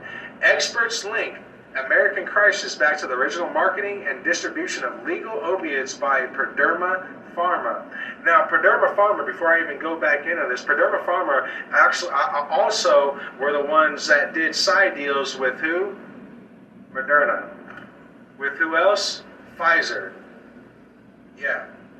Let me keep on going this. Now, this is, if you don't know who Purdue Pharma is they're the ones that made the drug Oxycontin, a very famous, highly addictive drug Oxycontin, which was then put into the rap industry because Purdue, it comes out that Purdue was actually paying rappers such as paying rappers such as what's his name? I don't know his actual name. He's Lil White. I'm sorry. He was Purdue was actually paying rappers like Lil White to speak about Oxycontin and its coolness, and we have the documents on that too. Yeah. But let me keep on going with this. Now, the company, Purdue Pharma is the company that made OxyContin. And the family that owns that company is the Sacklers. Now, a federal judge overturned a $4.5 billion settlement that reached between the company and the Sacklers and the local governor. Now, the most recent ruling meant that Purdue Pharmacy had to file bankruptcy, which also means it alleviates them from all of the legal lawsuits that are being produced through them. Because if they file bankruptcy, they can just simply say, we don't have the money to pay all the people that we've killed and all the people that we've hurt. Now, that is even quoted by Patrick Dean Keefe. That is even quoted by the Sackler attorneys and the Sackler Commission. It was a bankruptcy duel.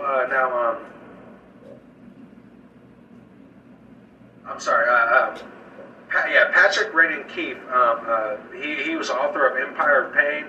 And he says, this is a really quite shocking development that this really happened, and this was irreversible.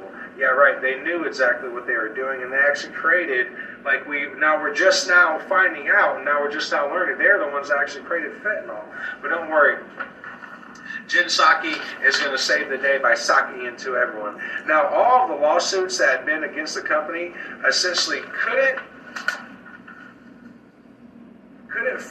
no longer hold the Sackler or Purdue Pharma to its to the things they did. They can no longer hold Purdue Pharma for the drugs that they created and gave to the world. And now that there's a big opiate crisis, well, we're all just going to wipe our hands and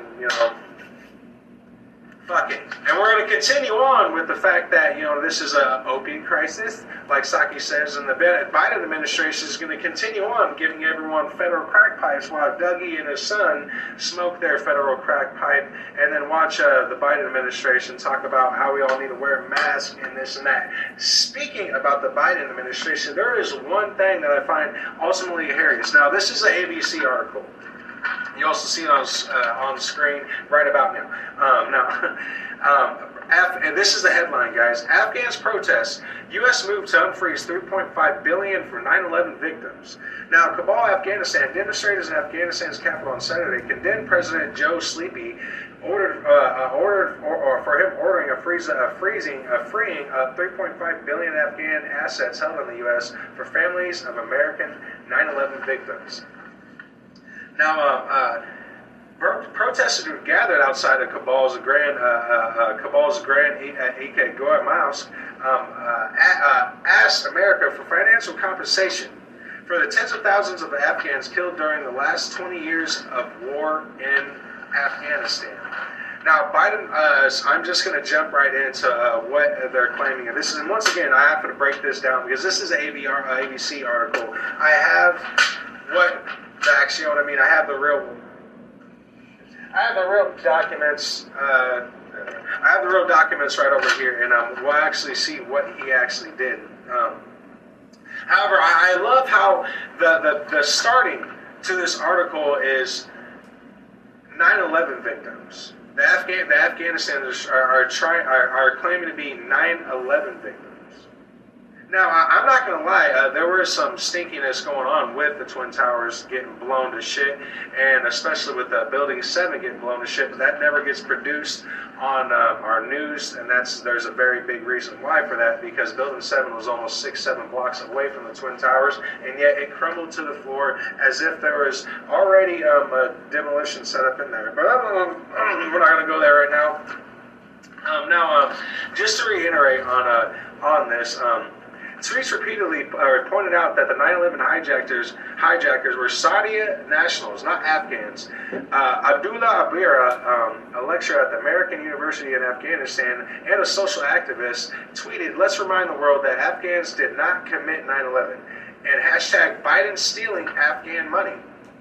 Now, Al-Qaeda leader Osama bin Laden was brought to Afghanistan by Afghan warlords after being expelled from Sudan in 1996. That's correct. Now, the same warlords were later allied with the U.S.-led coalition to oust the Taliban in 2001. Now, the Taliban leader Mullah Mohammed Omar, who refused to hand over bin Laden to the U.S. after the devastating 9/11 attacks that killed thousands. And now we're just, and once again, I'm going to clue, because now we know that Mullah Mohammed Omar was actually a CIA asset, and the CIA was actually holding Osama bin Laden in America at the time of the 9/11 attacks. He was at an American hospital. Now that's come out, and it's but still, ABC puts out these articles as if 9/11 victims, right? 9/11 victims, they're the victims. It's not that it's not that we were at war. Because I'm 100% sure when you're at war, everything and everyone is a victim. There are no true winners in war. This is the reality of it, okay? And I love how spicy how juicy their topics are. 9/11 victims. 9/11 victims. What about the American victims, huh? What about all the American lives that you blew to hell when 9/11 happened, when you blew up the Twin Towers? What about them? Honestly, what about them? I'm asking you, ex-President George Bush, what about them? Because, let's face facts, it was your brother that was head of security, and he stepped down of head of security within the Twin Towers a day before the hijackers supposedly went into hit the Twin Towers and blew them up.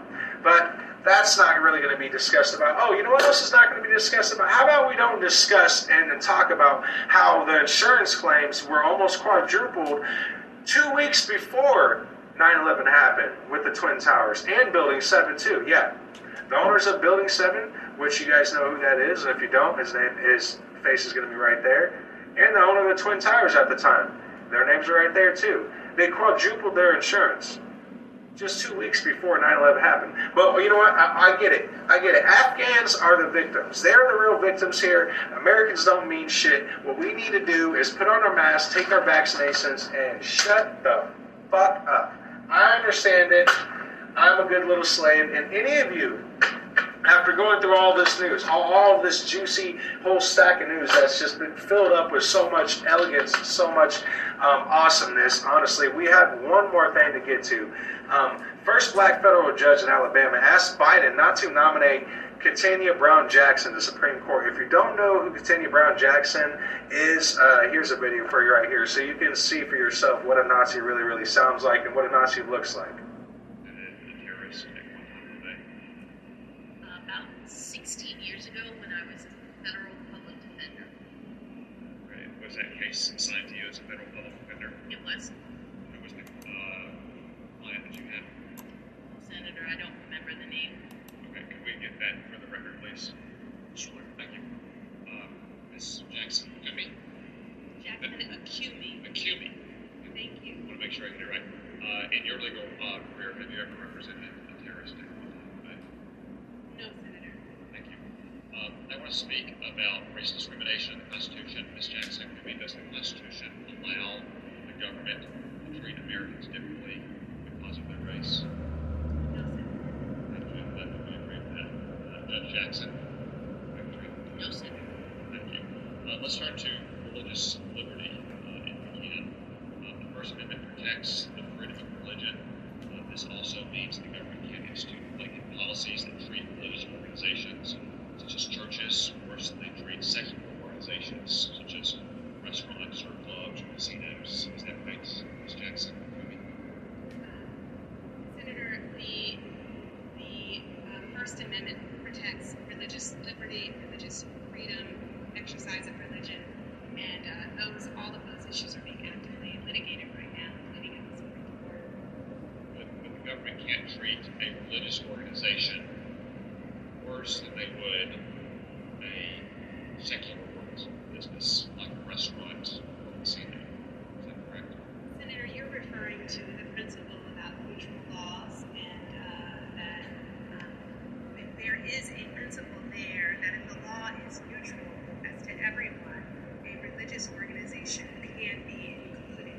And that it's my view that the Supreme Court is testing the areas of that. For example, the Supreme Court recently granted an injunction out of California that involved one of those issues. So I just wanted to be sure to reflect the nuance there, Senator, and the fact that the Supreme Court is working through those issues. And I'll also add that First Amendment litigation has not been my area of practice the last 10 years or even 16 years. But that's my broad understanding of what's happening with the cause right now at the Supreme Court. Thank you. Judge Jackson? Senator, I too have not had any cases involving religious issues. I have one right now that might involve some of these issues, but I am aware that the Supreme Court has rightly viewed the First Amendment right to religious liberty as foundational, fundamental, but the First Amendment and the Supreme Court is working through the doctrine in a series of cases in the last few years as the court determines what it means to treat religious organizations differently.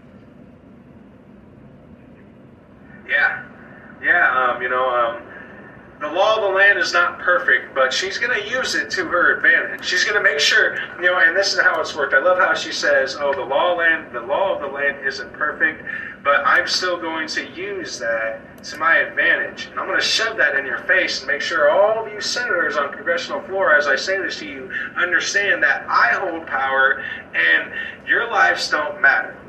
Okay, ladies and gentlemen, now, here's the headline. This is the Hill article now. First black federal judge in Alabama asked Biden not to nominate Kenya Brown Jackson to the Supreme Court. And that first black federal judge in Alabama was UW Clemenson, or Ura. I hope I'm not butchering your name, man. If I am, I'm so sorry. I was trying to get the name down as I was researching this, but I couldn't, man. I'm sorry. It's Ura W. Clement. I'm going to post a couple videos for you here at the end of this, after I end of this little segment on this, just so you guys can see what things he talks about, some of the little segments, some of the little discussions that he's had. And I find it ultimately hilarious that he's literally he's the first black judge in Alabama, and he literally asked Biden not to nominate her. And why he asked Biden not to nominate her? Well, it's because she's a Nazi. And I'm going to leave that to a questionnaire because even Sleepy Poopy couldn't really get to it. Now, in closing, ladies and gentlemen, what does all this mean? It means that the Midwest has become a true beacon of light. It means that the Midwest in particular, and Nebraska in particular, has become such a powerhouse with our economy that the global elites have to immediately start the decentralization within Nebraska. That's why you see such this hard push. That's why you see Mutual of Omaha getting this big fund of money out of nowhere. That's why you see the decentralization of our highways and the privatization of our highways. Ladies and gentlemen, that is exactly why you see them trying to eradicate our educational systems. And that's also why you see them keeping the police force busy with them supposedly working with the FBI. Keep in mind, let's not forget that this is the same FBI that ran Operation Fast and Furious. This is the same FBI that put in FBI provocatives to start the riot during January 6th. But I forgot the Pentagon. They won't answer those questions. Sorry. This is the same FBI that helped run drugs for the Colombian cartel back when the Nicaraguan wars were going on. Same thing with the CIA. And I also want to mention and this is another thing that I really, really want to put into context, ladies and gentlemen. A lot of people, I get it. Everyone has this. When you hear about the FBI and the CIA and even the Department of Justice, everyone thinks it's just like one whole group, and that's not how it really operates. You have to understand that the FBI is kind of like the Crips. And when the Crips first started, it was one group. And then nowadays it's got, this is the Crips, there's these Crips. Oh, these Crips are Crips and Bloods at the same time, but they're still Crips. That's how the FBI and the CIA are working now. So it's not like, one group controls all the other groups. That's not how it works. There's rogue groups within the FBI that do these kind of things, and they don't answer to anyone.